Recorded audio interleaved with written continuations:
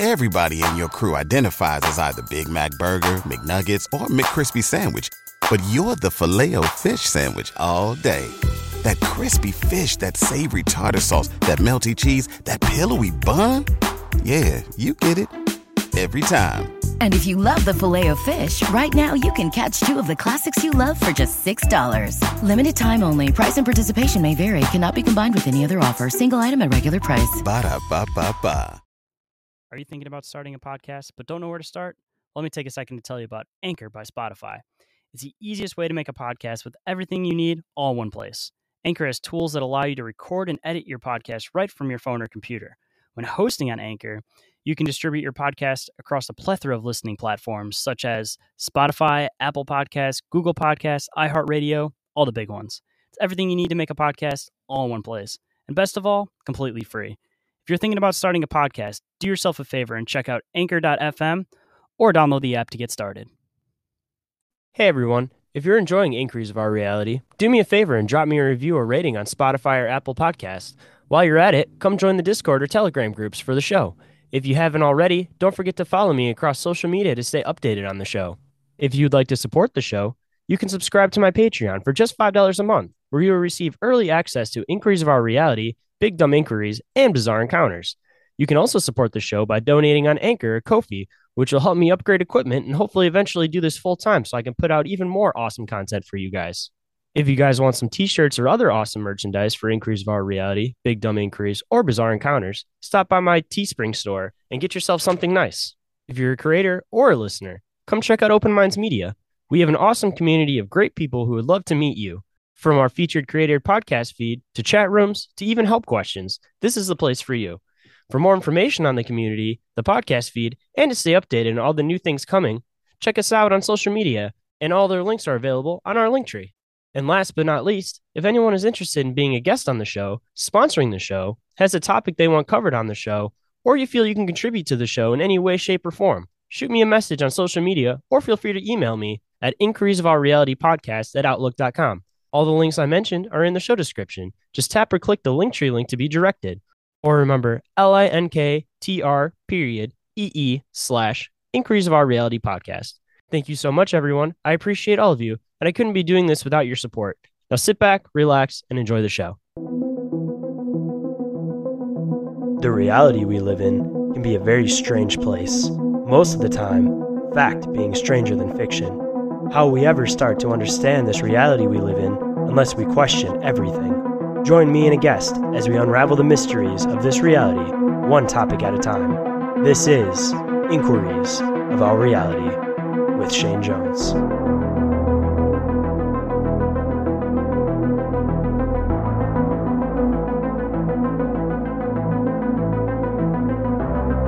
Hello, everyone, and welcome to the now 58th episode of Inquiries of Our Reality. Today with me, I have Ghost from My Third Eye podcast. How's it going today, man? It's going good. Hot and humid over here on the East Coast. Dude, honestly, you're probably not too far off from me. I'm in Michigan, but yeah, hot as hell and humid. It was like 98 degrees today, like real feel. And I think it was like 92 without humidity or whatever, but like, fuck, dude. Yeah, you walk out and you get blasted in the face and all of a sudden you start sweating. You're like, man, I just fucking took a shower. Dude, like, and ugh. I'm more of like a cold person personally. So it's like, I could wear 10 coats and be fucking happy, but if it's hot outside and I feel like I'm walking into an oven and I'm wearing no shirt and I'm uncomfortable, like it's over for me. I hate it. Yep, same here. I'd rather deal with the cold because you can only take so many clothes off before you get arrested. Exactly. I think I'm always talking about like genetics as far as like what people are geared for.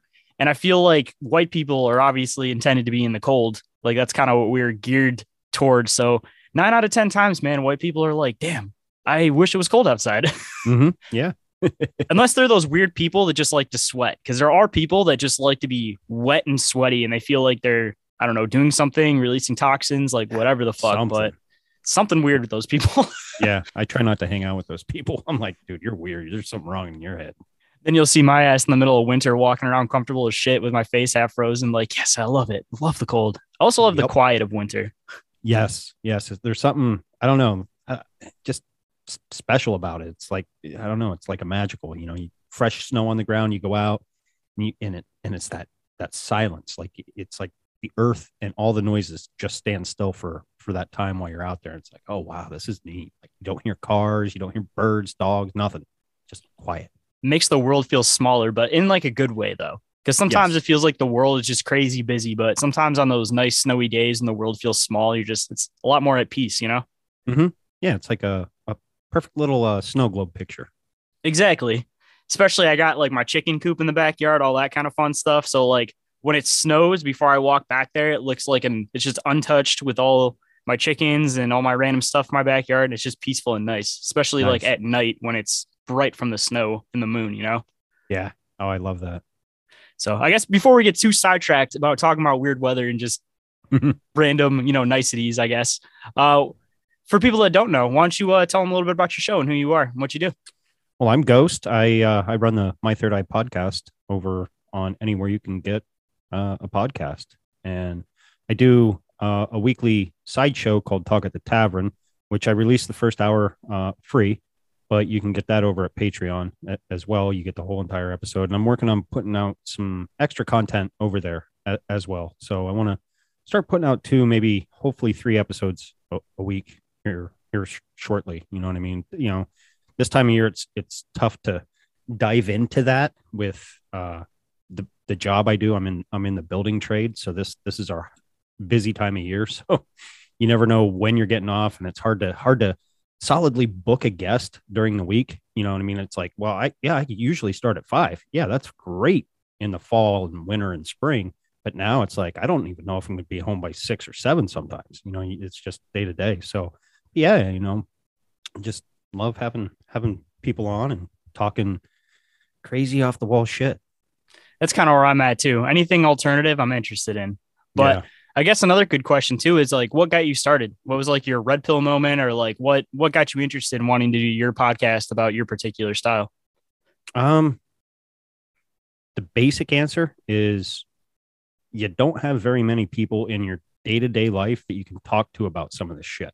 You know what I mean? Because they look at you like, all right, dude, you're a little out there for me, or this is way over my head, or this is too dark. I don't want to, look into this. I just want to think that the world's normal. You know what I mean? And if I think that, then it's not going to bother me. And I have, I don't know, maybe like 2 people that I could in real life around me physically that I could talk to about stuff like this. And I was listening to podcasts for a while, and I had a buddy, I reached out to him a couple years ago, and I was like, dude, you got any more podcast suggestions? And I was listening to a few, and I was more on the cryptid side of things and ghost stories and what have you. And he goes, dude, just start your own. I'm like, I can't do that. That's not me. And, not the big outgoing talking to other people type of person. And then one night I had the gonads, and I sent Ryan Dean a message on Instagram. Like, Shout out to Dangerous World, by the way. I'm Yes, also wearing the shout out. t-shirt at the moment. Yeah, I had mine on yesterday. I had to throw it in the wash, but being all sweaty and what have you. But yeah, and to my surprise, he hit me back, and he was like, "Yeah, man, I'll show you some of the ropes." And him and I have created a great friendship, and and can't thank him enough for showing me the water and allowing me to take the steps to take a drink, and then starting out, you're so nervous. I would never talk to people, strangers. But then I look back on it, and like since 2019, right around when the pandemic hit, I got real big on, not popular, but real big into Telegram, and found some of these different channels and what have you, and met some really good people, and ended up starting our own little side group and what have you.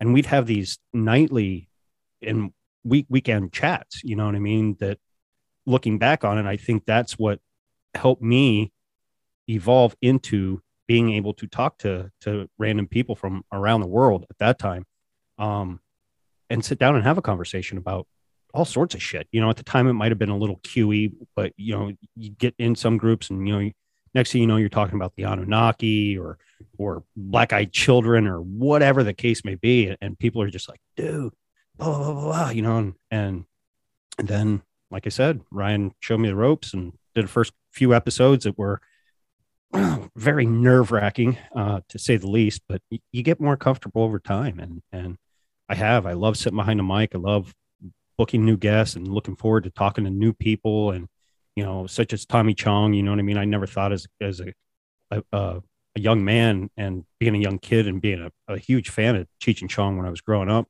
that I'd ever talk to him. You know what I mean? It's like, wow. And he's so humble too. Like, not so that I didn't humble. already expect that, but like he was shockingly humble compared Yes. to like what I was expecting. Cause I also, of course, had him on my show, which this episode will drop after that. So hopefully people have heard it by then. But yeah, Right. really, really good dude.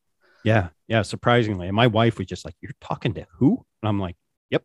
And she's like, I can't fucking believe this. I was like, I'm the one who has to do the interview. You know what I mean? she just kind of laughed. But yeah, I've met ton of good new, people and friends, from doing Talk at the Tavern and getting other podcasters, in touch with each other, and, setting up different, avenues for other people to, hey, we were at the tavern and you were talking about this. Do you want to come on? Let's set up an episode or whatever. Here we are. So, and that's how I met you. I think, was it Joe that invited you? Yeah, Joe invited me. And I was going to Yeah. say too, shout out to you for Talk of the Tavern, because I was on there with you recently and we did that episode with Cult of Conspiracy, Reality Czars, and then Ryan, of course, was on there. But I noticed that right after that, Reality Czars and Cult of Conspiracy did an episode together. And they're talking Yes. about how they met on Tavern. And then I set up something with Cult of Conspiracy, which will come out a little bit after this. So like connecting people just off of that episode, like everybody's already intermixed. So it's like, it's awesome that you're doing that. Yeah, I actually was listening to their new. Well, it was new as of yesterday. I was out making deliveries and what have you, and I was like, "Oh, I'll just pop this." It came up that random next one to play or whatever, and I was like, "Okay, I'll listen to it." And I'm listening to the conversation that they're talking about, and they're throwing hints and this and that, and they're like, "But yeah, about the conversation we had last night, in that play, this and that." They never name dropped the tavern. But it wasn't until when he's like, "Yeah, old boy was talking about manifesting and wanting to see elk." And I'm like, "Oh shit, he's talking about the tavern, bro." I'm like, that's fucking awesome that they hit that and clicked and got to do an episode. And that's just my way of, I was given a hand up and free information and connections to interview other people. And that's just my way of trying to help other people. You know what I mean? And, like Julia from Cosmic Peach podcast, I had her on as a guest, and she says ultimately I was the reason. I said, start your own podcast. You can do it. You're a natural. You know what I mean? And had her on for a couple more episodes, and here she is hitting the ground running and doing her thing. So I don't know. It's great to help people. Yeah, and that's what this community should be about. Not trying to, "Hey, I'm better than you, and I got more ratings, and I got more listens," and da-da-da-da. It's like, who fucking cares? You know what I mean? Like, I don't care. I know Ryan gets more listens than I do. I hope to be as big, if not bigger, than his show someday, and he hopes to be bigger than what he is now. That's the purpose of getting into this. You can't get into it to get a big head, if you catch what I'm saying. Yeah, no, I definitely agree too. And shout out to Open Minds Media, which Yes. Kyle and I started, and you're also part of too. Yes. Because we're trying to kind of do that in a sense where it's about connecting like the little people. Because there's a lot of, like you said, a lot of like ego stuff like that going on. And yeah, we're trying to bring it back to just like a smaller, more in tune thing, that it doesn't matter whose show is bigger than whose. It's all about just being able to connect and get to know people. Because at the root of it, man, like there's a lot of people that are out here just to make money. And then there's a lot of people that are out here to connect. And then there's like the in-between people, which, Ryan, of course, I feel is like one of those in-between people where you're trying to get a good mix of both, which is ideally what you want to be. Yes. But like, it's just, we got to find a way to get it back to that like center point, because even going back to the community thing, kind of what you were saying, like when you first get into this kind of stuff, you feel almost like lonely in the world. Like you don't have anybody to talk to about it. So that's when you start connecting to these communities and you start, being interested in possibly doing your own podcast. And then all of a sudden you don't feel so alone, because it's like, I have my girlfriend where she's pretty into the things that I'm into, but if I bring up certain topics, she just kind of like pushes me off. Like if I mention anything about reptilians, that's too far out there for her. If I mention like she's interested in like paranormal stuff, like black-eyed children, things like that, which I guess it's kind of extraterrestrial paranormal depending on who you ask. But if I get like too far out there with stuff, like she's not interested and looks at me like I'm a little bit crazy and calls me that jokingly. But it's like you hop into this community and you start connecting with the right people. And like almost any weird topic you can be into, there's other people that are crazy passionate about it. And you can get way deeper than you ever thought was even possible. Because even just starting a podcast, man, it went off with like, I thought I knew a lot of shit.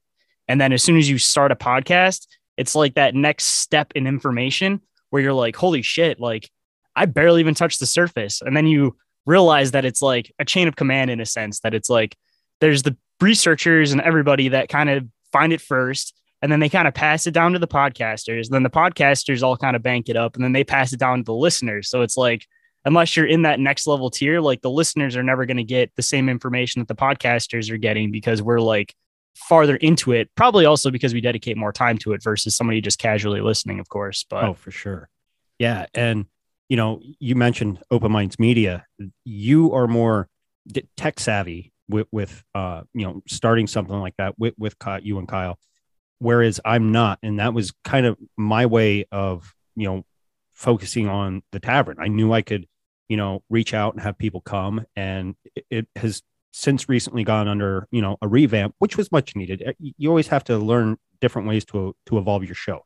You know, I have right now I'm sitting, I know this is shop talk, you know, some listeners like that, some don't, but you know, I have a decent bank of interviews already banked that, you know, I release weekly. And, you know, looking at what I have, you know, sitting on right now, I have over a half a year of interviews already done that I'm just sitting, you know, and which is good because this time of year in the summer, when I was saying, you know, I don't know when I'm going to get home and I can't book as many guests and this and that as I can in the fall. In the fall, you know, I can do an interview every night if I want to. It's fucking mind draining and takes a lot out of you till the end of the week and what have you. But it's just fun to meet people. And that's my thing too. Yeah. And it's like the bank's also nice too if you want to take like a lazy week, because then you're not like, oh God, I got to keep up on everything, you know? Yeah.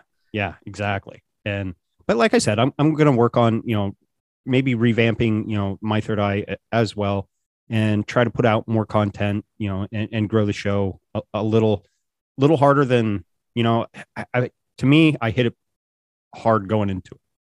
Whereas, you know, you see some people, you know, grow real slow and don't want to make the changes and just go after just to put episodes out without worrying about the quality and you know, of the audio or, you know, the production value of everything. And, you know, and I love that end of it, you know, when you sit down, you throw everything into Audacity or whatever you use, and you're putting your intro music and you're clipping it up to put the teaser in, and, you know, you're just finite doing that last little thing.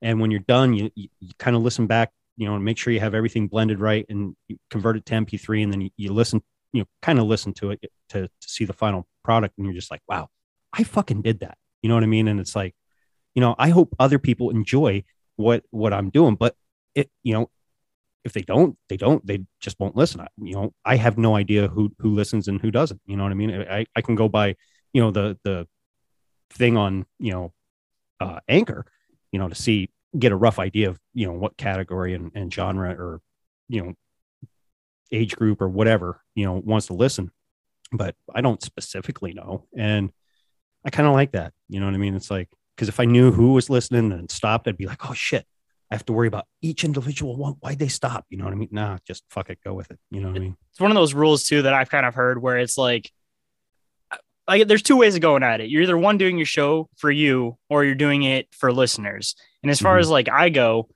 I'm doing it for me. And if I get listeners, it's always appreciated. So at that point, it's like, I'm always happy to upgrade and like change my show as needed and as I see fit. But once you start worrying about like who it is specifically, I feel like it starts taking away from the quality of your show and the aspect of like, it's not you anymore. It's more so fitting what other people want.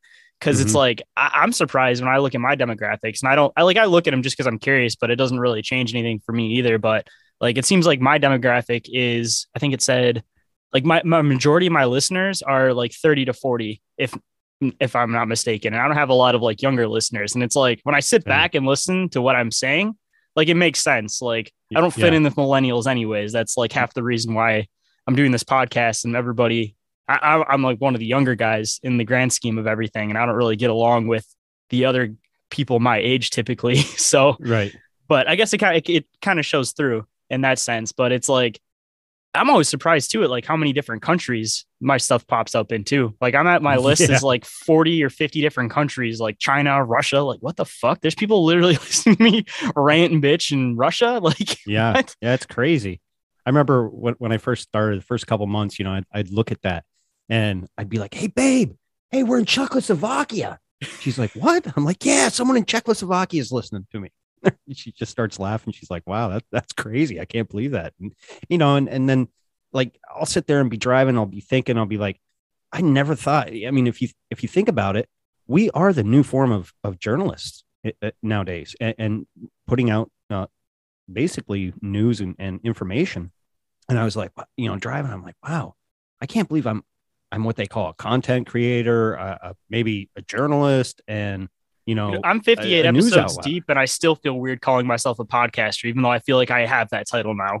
Yeah. But I still don't feel like I have it in the back of my mind, though. Right. Yeah. And I think that that'll take a while to get out, because I'm kind of the same way. You know what I mean? Because, you know, hell, I'm still starstruck when certain other podcasts, you know, reach out or, you know, compliment me or, you know, say yes to coming on the tavern. Like I couldn't believe the very first time Graham from Grimerica is like, "Yeah, I'll hop on." And I was just like, holy shit, Graham from fucking Grimerica is going to be on Talk at the Tavern, you know? And that's just my humble nature. You know what I mean? I'm just so humbled by shit like that. Like, wow, you're gracing me. And, you know, he's the same way. He's like, "Dude, I'm nobody special. I'm just another guy." You know what I mean? It's like, you forget that. As it goes up the levels, it kind of feels like that too. Cause even to like our listeners, they think we're some like famous podcaster, you know, but realistically we're just fucking dudes with our own little setup and just running it, you know? Yeah. And it looks professional that we're on like Spotify, all that kind of shit. And it sounds like it's something unreachable if you're not a podcaster, but if you're a podcaster, it's like so simple to get all your stuff on Apple, Spotify, iTunes. Yeah. That's like why I always tell people, bro, like if you're thinking about starting a podcast, like just do it, because you'll never know how it might turn out. You know, like it sounds like a lot of work, and yes, the initial setup is a lot of work, but once you get it running, dude, it's like, you're good to go. You know, like once you have everything linked up together, like you don't have to go on each of these individual platforms and upload, where I feel like a lot of people think that, and that might be one thing that kind of holds them back, is thinking that they have to go across fucking 50 different platforms and upload an episode, you know?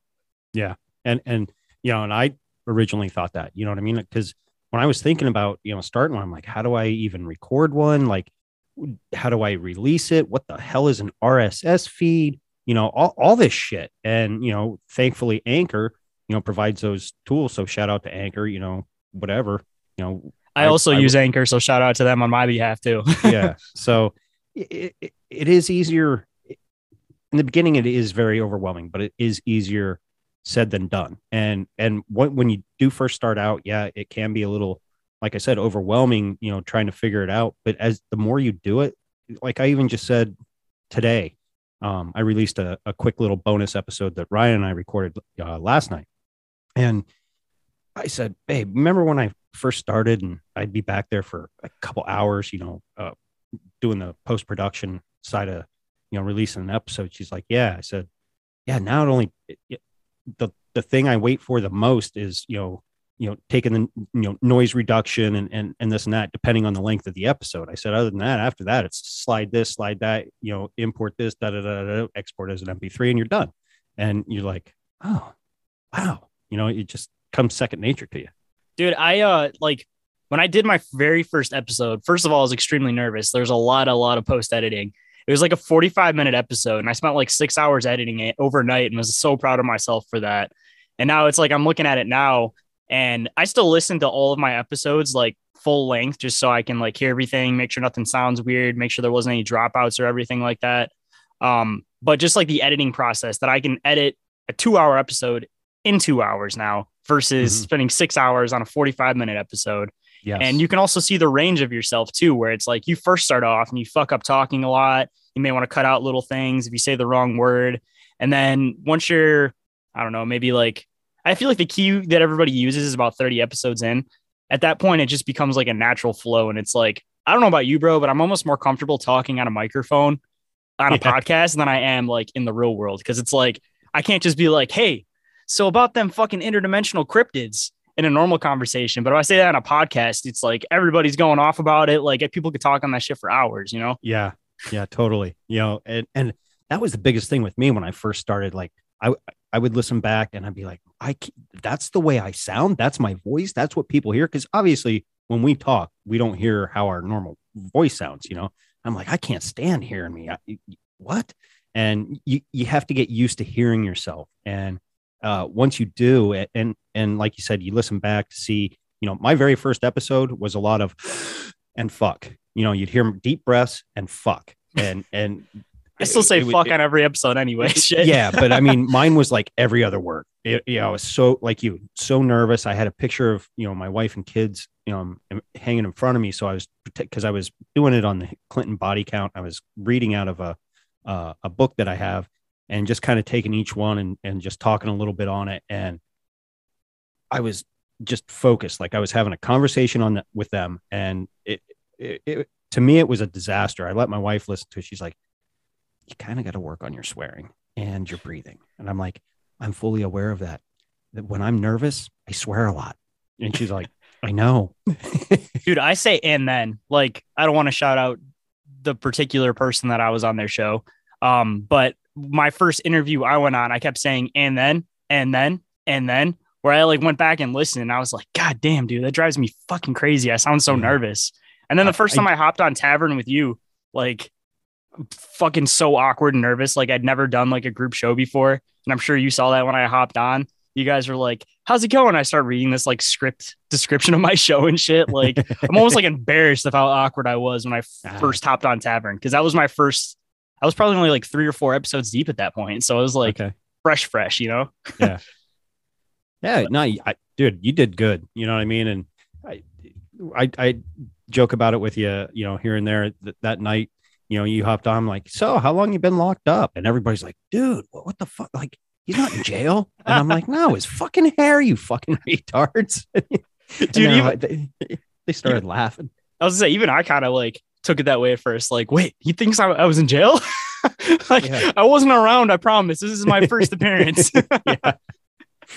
But, you know, and, you know, here I obviously cut my hair pretty much off. I don't pick it, but you know, all the way down, old military habit and what have you. But, you know, I have friends that have locks and that's what they refer to. You know, I've been locked up for, you know, 5, 6, 7 years, this and that. And, you know, they're very proud of it. And, you know, so when I asked you and everybody was just kind of taken aback and I'm like, dude, I'm talking about his hair. And everybody's like, oh, okay. Never heard that before. I'm like, well, maybe it's a Southern East Coast thing. I don't know.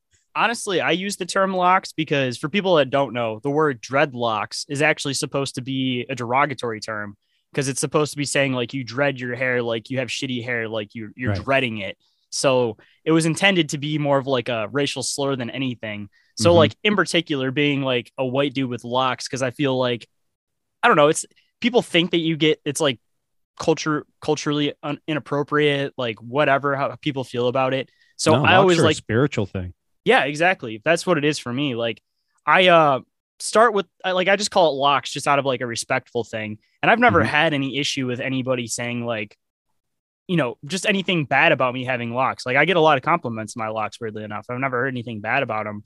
But it's like I started mine because my grandma is 100% Cherokee. So she always had this idea instilled in my head that like, you don't cut your hair. Like she didn't let my dad cut his hair. And then when he was a teenager, he went out and just cut it one day and she was super duper upset about it. She was very spiritual about like her Native American heritage. And she believed that your strength is in your hair. And if you cut your hair, you're like losing your strength. So I started I had my hair short for a while. I've always had like shitty curly hair that I couldn't really do much with. But I always want to grow it out just because I always liked having my hair longer. And one day I just kind of pulled the trigger on it. And because I always wanted to have locks. And I grew up in one of those houses where it's like quiet racism here, I guess you could say. Okay. So like my mom would never say anything rude out loud. But when I was like 16, I told her I want to get locks. She was like, no, you can't do that. That's N-word hair. Like, quiet whisper, but she'd never say it out loud kind of a thing. So like when I got to be an adult, I'm like, fuck it, dude. I've been wanting to do this since I was 16. I'm just going to do it. And it's just been like a spiritual thing for me since then, where now they're going on 3 years old. And I'm very protective of them too. Like, I don't know if I told you about this story, but it's something I talked about on my show a while ago that, I work at a cannabis company and I kind of just do a little bit of everything, whatever they ask me to do. Like, I know how to do everything in the building. So there's this particular time when they didn't have anybody that would spray the plants. So I sprayed the plants for a long time. And then we finally got a guy that came in, said he'd do it. So I kind of got out of it, and I didn't want to do it because you get really nasty and I only wash my locks once a week. So I don't prefer to do that every other day. So I pretty much told them, like, they're like, you have to spray now because this person's gone. I'm like, well, I prefer not to. And they're like, what reason do you have not to spray? And I'm like, well, like my locks, first of all, like I don't like having all that greasy, oily shit in my hair because I don't wash my hair every single day. I wash it once a week. And the HR lady pretty much said something to me along the lines of like, if your hair gets in the way with your work, it's a personal preference and it'd probably be better if you just cut it. And coming from like a super duper woke agenda company where we have to sit down and do these stupid fucking seminars about like pronouns and all this kind of bullshit, it's like, how the fuck can you say that to me? Like, if I was any other religion or whatever, like you couldn't say that. But because I'm like a spiritual person that has like, it's spiritual is like a hard term too, because there's like the people that believe in like rocks and all that kind of shit. Like that's not really like the side I'm on. I'm more of like the universal consciousness type side. Right. But it's like, how do you just like say that to an HR person? Like, no, because I'm spiritual. Because it's like, you almost feel like they'd laugh at you, but at the same time, they're here calling people a toaster because that's what they want to be called. Like, what the fuck? Yeah. And if you go down to Jamaica, I mean, that is a way of their religious belief. You know what I mean? And that is why they grow their locks. And wow, I can't believe, dude, you could have had her fucking job and some money.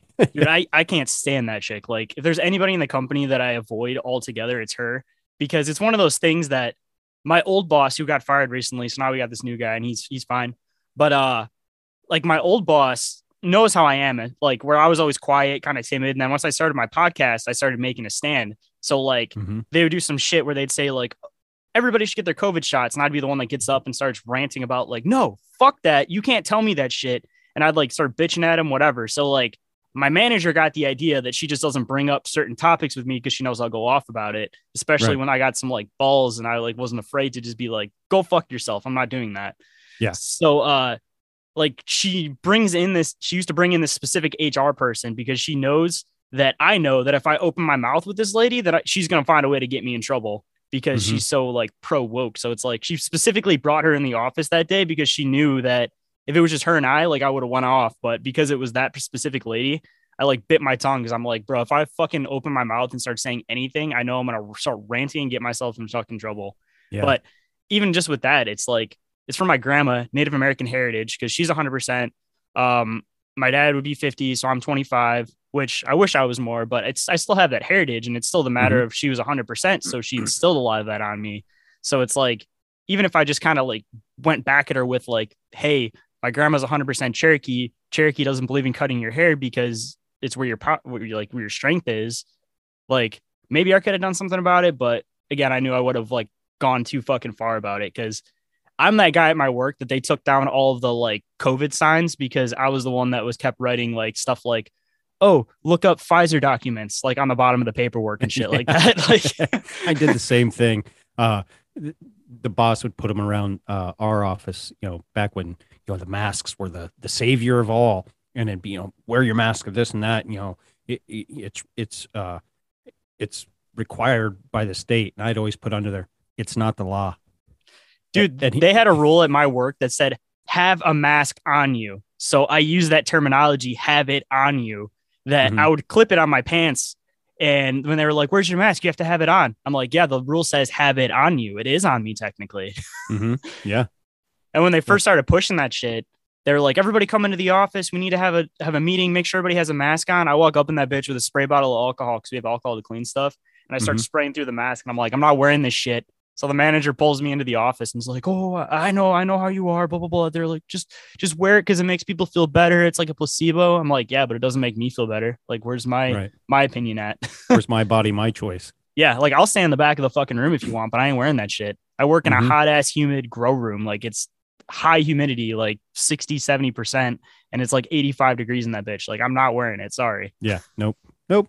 I'm Not out. to mention I'm the only one in the room by myself. So like fucking I'm in a room by myself with the door closed. Like fuck out of here. It's like wearing it in your car all by yourself. It's like what? Dude, there's a lot of that too. Cause like even in the company, you still see it. Yeah, there's still people that are like hellbound determined to wear fucking masks and shit. Like we had this another different HR person that comes in and does like the little slideshows talking about stuff. And she'll come in and always still be wearing her mask.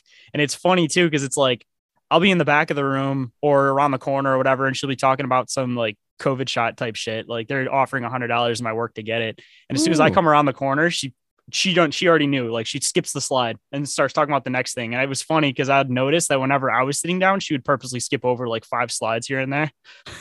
Nice. It's like, I want to go off on that shit. I ain't playing. Yeah. No. Not to mention the whole idea of like, I'm always ranting about the fact that it's bullshit that you offer $100 because at that point people are dumb and they're not going to make their own educated decisions. They're just going to go, oh, $100, and they're just going to get it. So it's like you're tricking people by thinking that you're doing something good with that stupid virtue signaling woke ass agenda shit. Yeah. And like they're too stupid to realize that, okay, this is an experimental drug and you're saying my life is only worth $100 to you as a company. Go pound sand. My life is irreplaceable. Yeah. And they're only doing that again because they always talk about the culture of the company, and they do anything that they possibly can that's like virtue signaling. Like they put fucking Ukraine colors on some of the weed bags. Like Gay Pride Month, they fucking covered everything in loud and proud because it's weed, like thinking it's funny, like stickers and shit. Like get the fuck out of here. Like I feel like an asshole working for this company. Like I don't wear anything. Like I work for a fucking weed company and I refuse to wear anything that's their logo. Like fuck you. I'm not doing a free advertisement for you. I'll smoke your weed though. Yeah, absolutely. If I was in your position, I'd do the same thing. It's funny how you would never think the cannabis industry would be the most woke industry. You know what I mean? Because that's not its roots. That's not its history. You know what I mean? It was always deep thought, fight the man, fight the power, think for yourself. And, here you are, everything you're saying is complete opposite but that's what happens when government gets involved. You want to talk about government getting involved, man. I started like when it first became legal in Michigan. Like I was this company's very first hourly employee and my girlfriend was their second. So I've been there fucking longer than anybody. And when we first started, it was all small local growers getting things started, caregivers getting their license, getting shit rolling. And over the course of the last 3 years, bro, they started with little laws where it's like, oh, you have to have a certain type of license to be able to sell to dispensaries. And then you have to be this, and then you have to have a state license. You can't be a caregiver anymore. And now it's built up to a point where we just got bought out by a corporate company from Canada called TerraSend, but I call it TerraDescend. But they bought out our company, and now it's so over corporatized. It's not even fucking funny. Like it was something that weed was never intended to be. And it drives me crazy every day and I fucking hate it. And I'm always bitching about how, like, I work in the weed industry, but the worst thing that ever happened to weed was legalization, because now there's no little guys. They're pushing all the little guys out unless you're a big corporate company, which is the original idea, because the government's only going to make something legal if they know they can make money off of it. And they can't just instantly take over the market. They have to do it step by step where people don't notice. And not a lot of people have noticed. And then I'll be the one sitting here in the office like, bro, listen to this. This is where we started. This is where we are now. And people will sit back and be like, holy shit, we are corporate. I'm like, yeah, dude. And I was warning all of them when corporate brought it out that they're going to come in, they're going to fire a bunch of people, they're going to do all this crazy shit. And nobody wanted to believe me. And then about going on, I don't know, probably like a month or so ago, fucking fired everybody in the building besides my girlfriend and I and like one other person. And everybody was like, oh my God, you were right. Like even fired the head grower. Like, bro, I've seen this shit. I'm a conspiracy theorist or whatever you want to call me. Yeah. I don't predict the future, but I make connections based off of things that have already happened. And anytime there's something where it starts off as a mom and pop company and then a corporate company takes over, there's a bunch of different steps that they do. And all the people that were part of the mom and pop shop, they try to make the business look like it's better than it is. And they pretty much cut and run at that point, which is what they did to us, saying that we made like 4 times more than what we made because this family had started the company, you know, the fucking, oh, we got a bunch of money, blah, blah, blah, blah, blah type fucking people just want to cut and run on all of us and pretty much fucked a bunch of the people. That's why half the company got fired. Like, it's fucking terrible, dude. Like, I hate it. Like, worst thing that ever happened to weed was legalization. And I like being able to like bitch about it because people just are looking at it from like a legalize weed, fight the power type shit. But you don't realize that when you legalize weed, you're giving them all the fucking power because it started off where I was making more fucking money flipping weed and selling weed before I started this company and stuff than I did on my paychecks. Like, I worked at factories just so that I had customer base and I'd be making like 4 times more my check each week just off of having weed and selling weed to people that worked at that company. Like, and as soon as it became legal, bro, that completely, everybody knew somebody had a dispo card, whatever the fuck. And business instantly dropped out for me. So it was one of those things that was like, if you can't beat them, join them.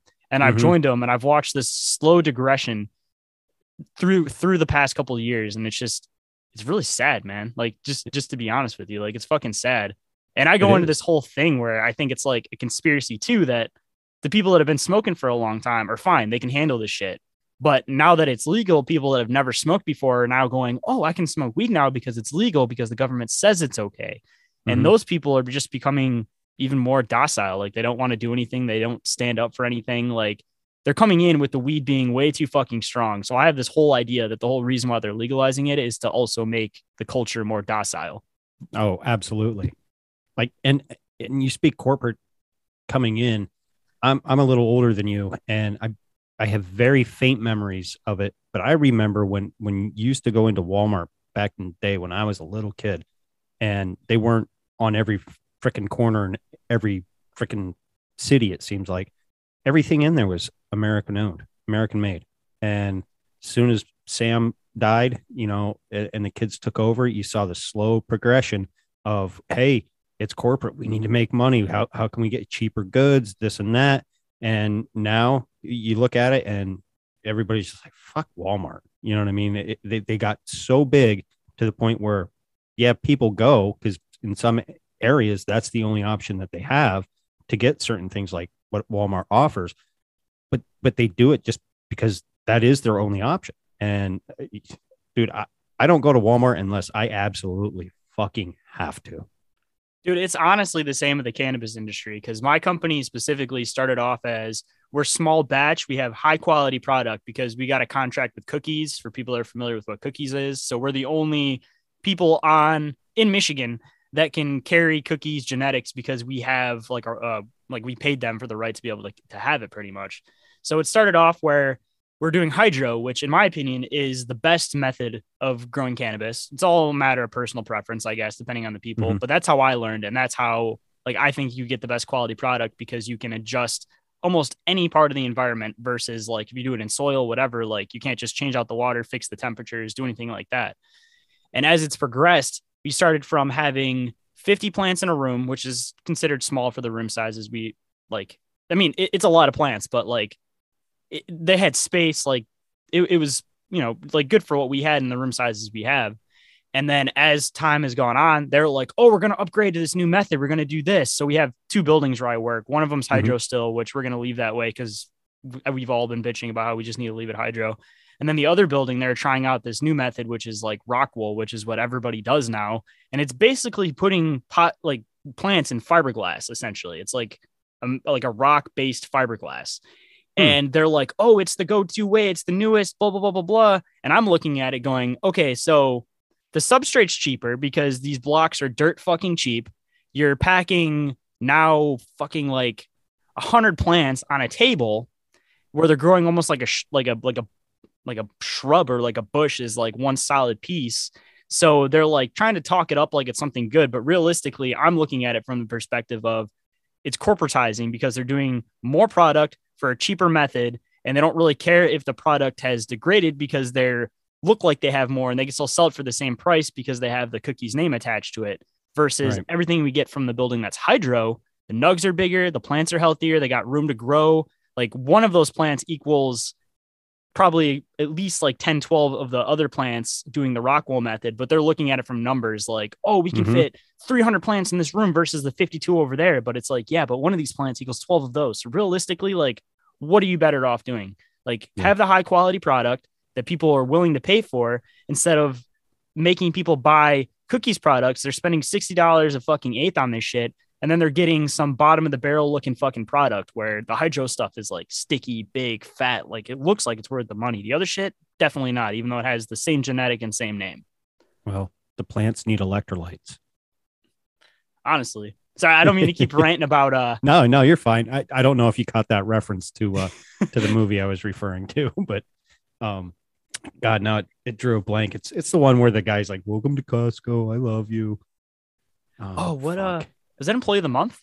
No, fuck. I watched a little bit of it the other night. It'll come to me. But yeah, it was the future. You know, they're putting energy drinks on everything, and this dude's just like, no, the plants just want water. Like that's what will make them grow. Idiocracy. That's what it was. Yes, Idiocracy. Because they're trying to figure out why all their shit won't grow. And this guy they think is crazy smart, which is just supposed to be this basic average Joe, is like, plants need water. And they're like, what? No, they need electrolytes.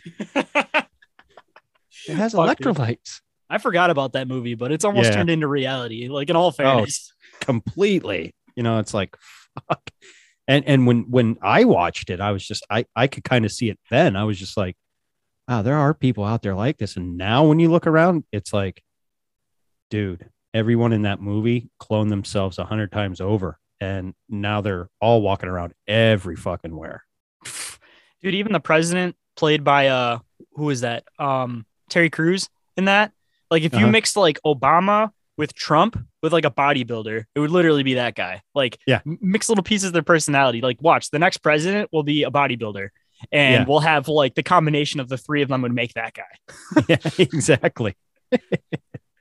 But I don't know about you, man, but I've been super into just like strange stories and interactions and like cryptids lately. And I've been wanting to kind of get into that a little bit on the show. So I guess it'd be kind of fun to get into. Have you heard any weird or interesting cryptid stories or any just off the wall, not as commonly known encounter stories? Yeah, there's do you listen to the confessionals at all? Yeah, of course. Okay. So yeah, that's where I get a lot of that and Sasquatch Chronicles. They were like the first two podcasts I really ever got into. And Sasquatch Chronicles, I've always had a soft spot in my heart for Bigfoot. I'm a believer. I've never had an experience. I've heard things in the woods that I know weren't, bear, or deer, or whatever, but I just can't 100% say, oh, that was Sasquatch. I've never seen the dude, or the girl. But you want to see some confirmations, man, look into the Yowie stuff in Australia. Like, it's not even just like blurry pictures. Like, I have a couple personal friends that I've met through podcasting that live in Australia that will regularly send me these giant primate footprints. And then they'll send me ones of like a kangaroo footprint and be like, look, they're totally different. Because a lot of people want to assume they're a kangaroo footprint, but like, what the fuck is this? And there's like this whole crazy connection with the Aboriginals with Yowie, aka Australian Bigfoot. And it falls back really far in their legend. So it's like, there's a lot of weirdness to the west side of the islands that I've heard from a lot of people, where they don't let a lot of people go into certain areas and different things. And I think it was Graham Hancock. I think that was the one that my one buddy mentioned. But there was a researcher that went there trying to look for some Bigfoot information.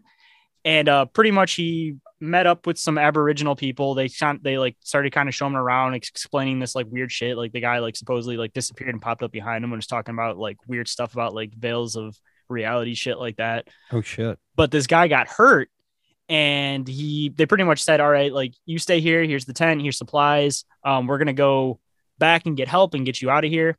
And they came back to the area. The tent was all fucked up. There was blood everywhere. Everything was all fucked up. And they didn't find any like dingo or whatever the fuck that they have, the wild dogs they have there, like footprints, anything like that in the area. And pretty much the Aboriginal guy was saying that it was the Yowies and stuff like that attacked him because they weren't respecting the land and all that kind of shit. And pretty much like Australia, the government, whoever gave him permission to be there, pretty much said, give us all your information, give us all your recordings, give us all this shit, and you're not allowed back in Australia pretty much. So it's just like, Damn. Weird. If it was like a wild dog attack, why are they being that fucking sketchy about it? Exactly. Have you ever had the opportunity to talk to Ron Moorhead? I have not, but if he's into that kind of shit, I'd definitely love to. Oh, dude, he's the one who are you familiar with the Sierra sounds? I don't believe I am. If you want is to there a way- describe it for the listeners that aren't aware of what it is too, that'd be cool. Yeah. So it's basically Sasquatch language. You'll hear a lot of people call it the chatter or samurai chatter and stuff like that. But back in the I hadn't heard that terminology before. I know what you're talking about now, but keep explaining though for people that don't know. Yeah, I'm gonna try and look it up here, see if I can hopefully play a little bit of it for you. You need me a screen share or anything, or will it be fine coming over? No, it should be all right. Come on.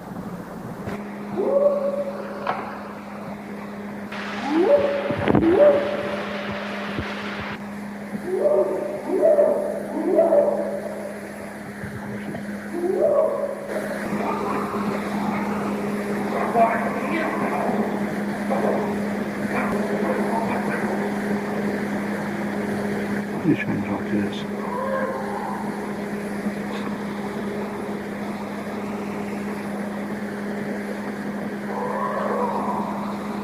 So it almost reminds me of the sound of like those movies you watch where it's like people exploring the Amazon for the first time, and there's all like the tribes and stuff, and they're like off in the distance, like making the woo kind of noise and stuff. That's what it sounds like, and it reminds me of. That was recorded in the Sierra Nevadas, California.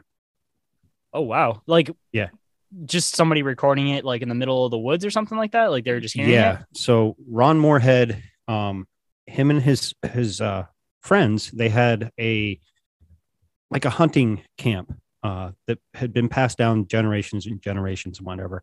And they had went up there and they started hearing these sounds, and they'd get like rocks thrown and what have you. And, they're like, what the fuck is this? So the next time they went up, they took some recording equipment and recorded some of it. Well, then there was a journalist that was set out. His sole purpose was to debunk this as a man-made mystery myth. You know what I mean? So the journalist went up there with him and recorded some of these himself and could not debunk it at all. Like, and he actually had a naval linguist analyze it, and he goes, I can't translate this language, but it is definitely a language. Because it almost kind of reminds me of a bird, but it doesn't, like a bird wouldn't have enough like lung capacity behind it to make that noise. Right. And at some points they're like, and that's why they kind of call it samurai chat. Kind of sounds like caveman talk too. That's what I was kind of getting towards. And so he recorded these and it got pretty well known. And I had the great honor to have him on and talk about it. And he kind of goes into more of a Bigfoot comes from like a quantum dimension or field. And, he's written books like The Quantum Bigfoot and what have you. And he's a fascinating man to talk to. And when I had him on, we did like a little over an hour, and my wife's like, wow, you're done already. I'm like, hey, dude's like 80 something, almost 80 years old. I mean, you got to give him a little break here. He's not young like me that can go for a few hours. But yeah, I definitely reach out to him. I'll give you his contact information. He's a wealth of knowledge, man. Yeah, I would definitely love to talk to him. But like, as far as like my view on Bigfoot goes, I kind of have like a couple different scenarios that I pass around. I guess my main one that I kind of gear towards, and it's kind of like a two-parter where I kind of like a half and half on one part of it. But like basically my idea that I kind of believe and have kind of geared towards is that, say, like there was like a point where humans evolution, whatever you want to call it, kind of did like this split where people started going into like using tools and using different things like that. And then the other side kind of started going back towards like the primal aspect of like maybe spirituality being connected to that, where they just know that they have these like natural abilities to like possibly cloak themselves, like whatever you want to call it. So I feel like it's either one that we kind of evolved from the same point, and it's just one went more to the primal side, or one kind of went more to like the civilization side, and it kind of made like a split. Or my other thing that I've kind of liked to entertain lately, because I just find it interesting. I'm not saying it's fact or anything like that, but I find it interesting. Right. There's ancient Hindu legends about basically like different types of people. One of those being like pig people. Mm-hmm. So my idea behind that is that humans, like when they're trying to learn how to tattoo, they'll tattoo on like pig skin because it's the closest thing to like human skin. And we have a lot of similarities with pigs, just like we kind of do with like apes, for example. We're actually more closely related to a pig than we are an ape. Yeah, see, exactly. So what if there was the process of evolution like we all talk about, but we theoretically evolved from pigs, where these Bigfoots or Yowie, fucking abominable snowman, Yeti, whatever you want to call them, because they're all part of the same family. It's like different races, just like people, evolved from primates like they expected that we did. And there's actually like a split that we both kind of stemmed from different animals. And then we all kind of just developed the like upright ability. And if you get into like the crazy Anunnaki shit about how they talked about how they tried to mix their DNA with different animals' DNA to see what would happen, like that could kind of fit in with that theory, because maybe they did create people from pigs theoretically, but they're also trying to do other things. So they may have created other species from different things. And that could even explain the reptilian concept, that maybe they're mixing their DNA with reptile DNA. And those, like my firm belief on it is that reptilians are, if they are real, aren't extraterrestrial. I believe that they would be like hollow earth dwellers. So they're here, like they're like be another species that lives here. Same with like the concept of like aquaphorians. That could have been another thing where they mixed their DNA with fish. And that's why people bring up all these weird fucking mermaid stories about being super deep in the water, and how there's the whole idea of that one guy who discovered underwater oceans where the buoyancy was so much different than normal water that he was trying to take a sub into it, and he was bouncing off the top of it, and he was talking about it. And then all of a sudden, random helicopter crash 2 days later. Like, what if theoretically those like aquaphorians, mermaids, whatever you want to call them, are down in that lower area, knowing that it's cleaner, like they don't get bothered down there? Like, why the fuck would you want to fuck with humans? Because if they're theoretically more mentally evolved than us, like why would they want to fuck with a bunch of like primitive people? Like, I don't know. There's just like these different areas that seem like they're purposefully hidden, but those are all theoretically where these races could possibly come from. And it could all branch back to the Anunnaki concept of mixing their DNA with different animals. And that's where everything branched out from. And that could be where like the missing link is Anunnaki DNA, not even this like Bigfoot DNA. Like people claim that that's the missing link, but I don't think it's a missing link. I think it's a totally different evolutionary chain. Well, those mermaid stories, just to dumb it down for my simple brain, I think it was Admiral Byrd, actually.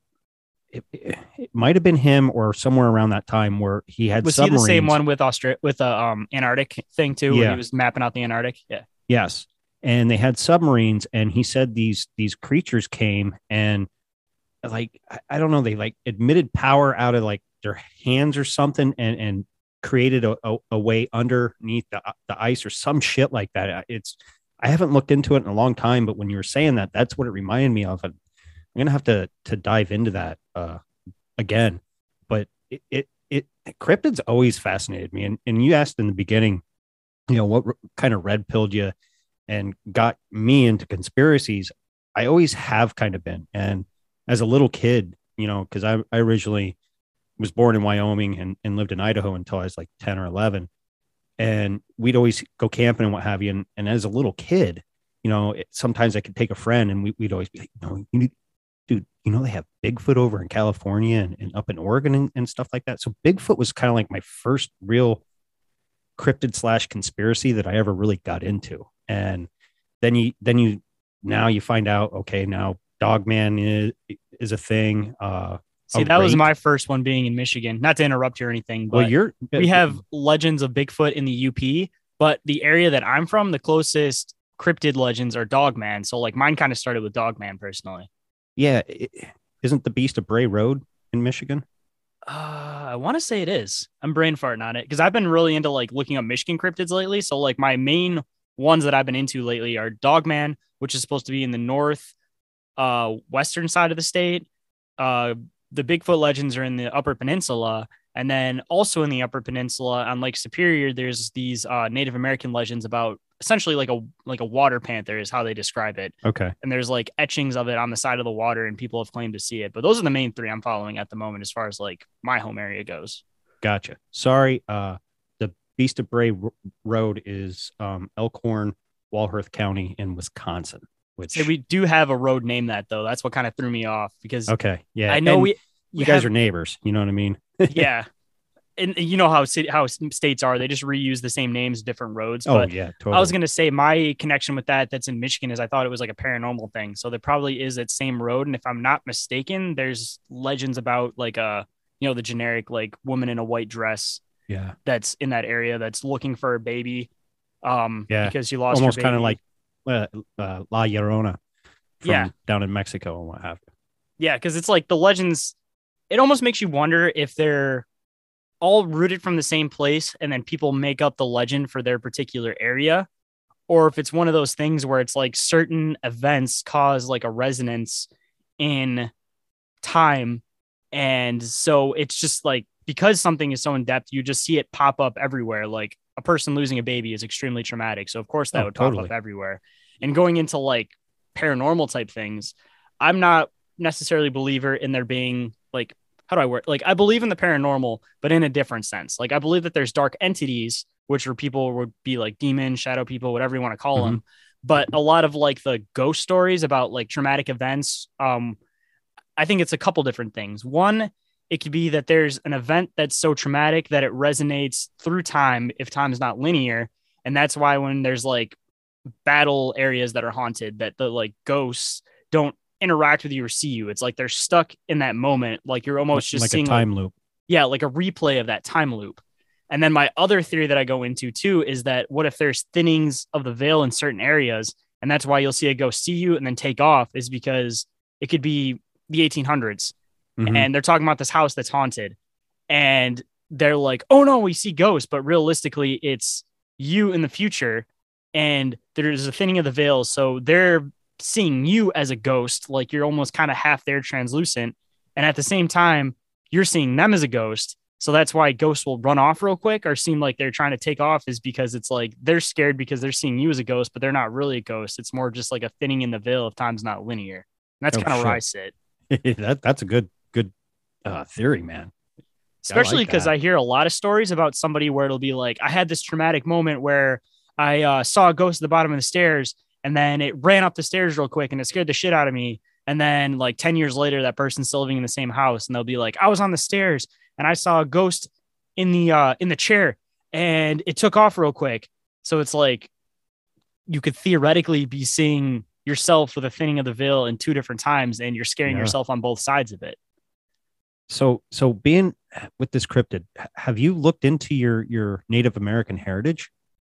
I know that my Native American heritage comes from Georgia, so I wouldn't have anything necessarily like linked to my state. Right. But because just about all Native Americans and First Nations up in Canada all have stories of Sasquatch or that type of figure. You know what I mean? Tom Seawood, he's a First Nations tribe member up in Vancouver, British Columbia. And that guy's a wealth of fucking knowledge when you want like First Nations side of things and talking about like the woman of the woods and you know, all the stories, and he's had encounters and what have you, and you know, video and stuff, proof that he's, you know, passed along and what. But I've always found the Native American side of like Sasquatch or Bigfoot, whatever you want to call them, more fascinating than, you know, don't get me wrong, I love listening to Sasquatch Chronicles and the people's encounters that they come across. But when you get a First Nations or Native Americans perspective on it, it gets into a whole deeper level, almost like a spiritual type level.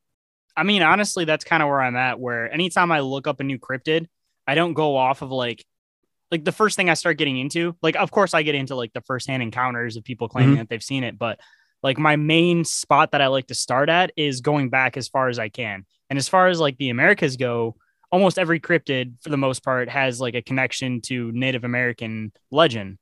So it's like I try to get to like the root source first, because I almost feel like those stories make the most sense because they're looking at it from a more literal point, where modern day encounters, people don't know what they're seeing. So they're trying to like come up with like what they think they saw, all that kind of shit. Where it's like the Native American legends, they seem like they have like a full grasp, like claim that they had communication with these different things. Like it just seems a lot.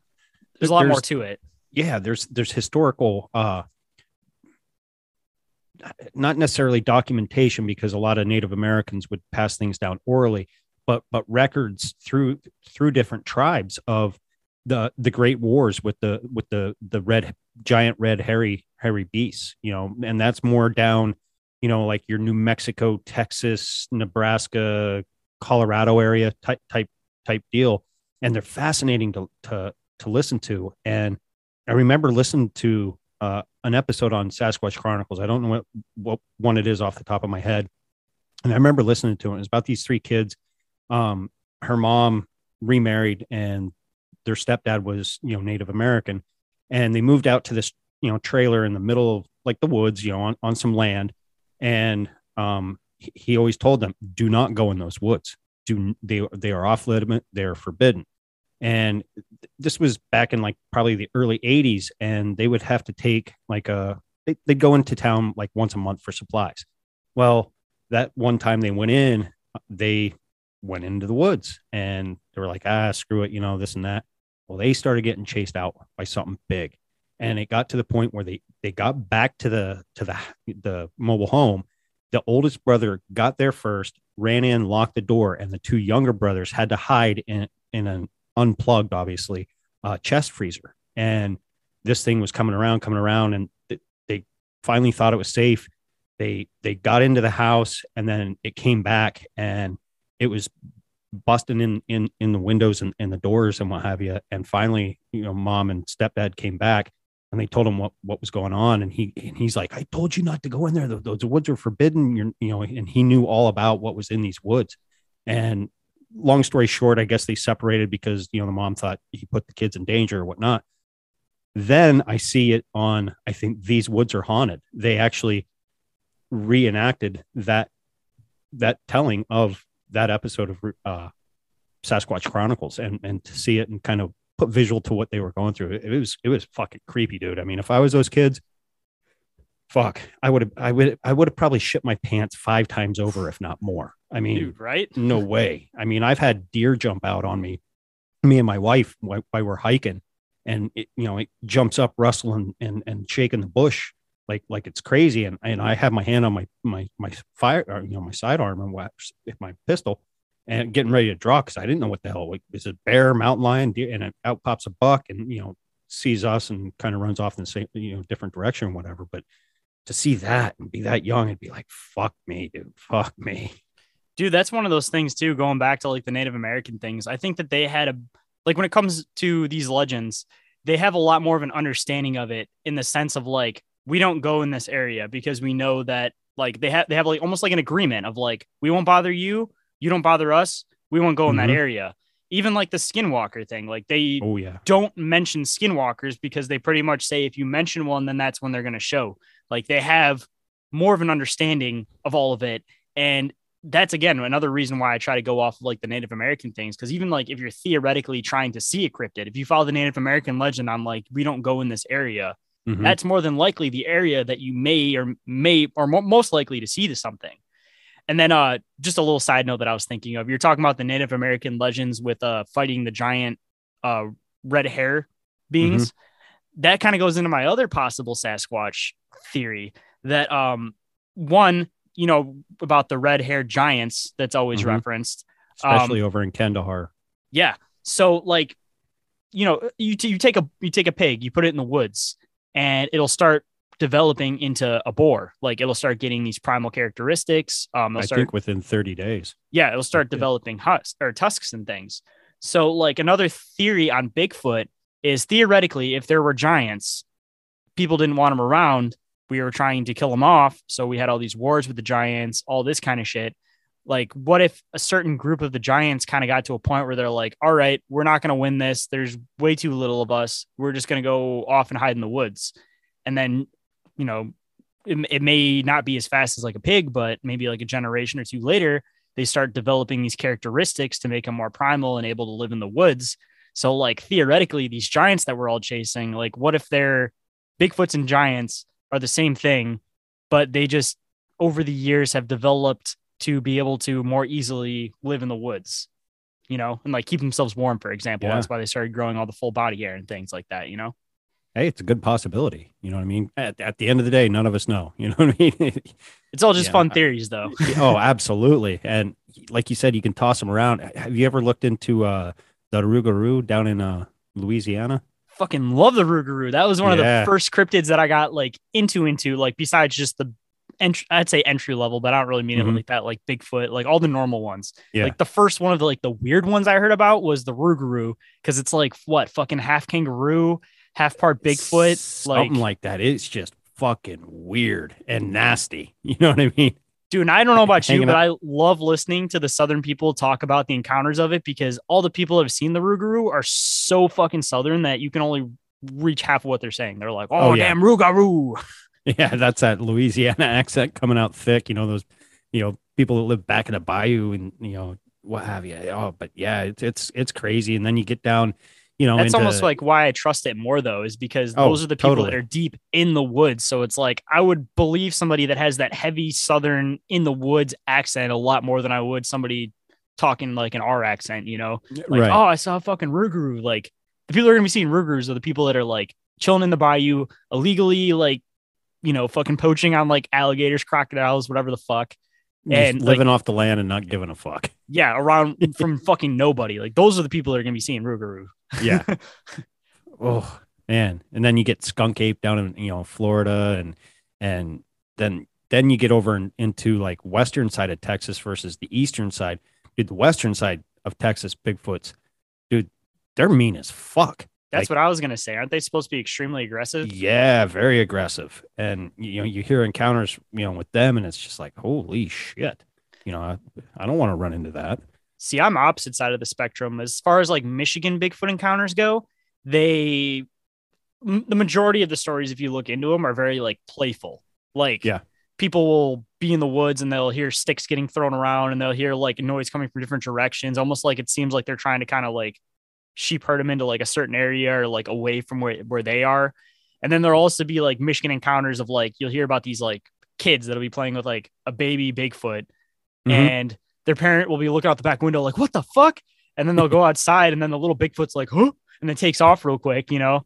Or there'll just be like encounters of like Bigfoot, but not like breaking in windows like your story, but just kind of like, you know, peeking over the window, kind of like looking in the house, trying to figure stuff out. Like they're a lot more curious and playful from like Michigan stories of Bigfoot.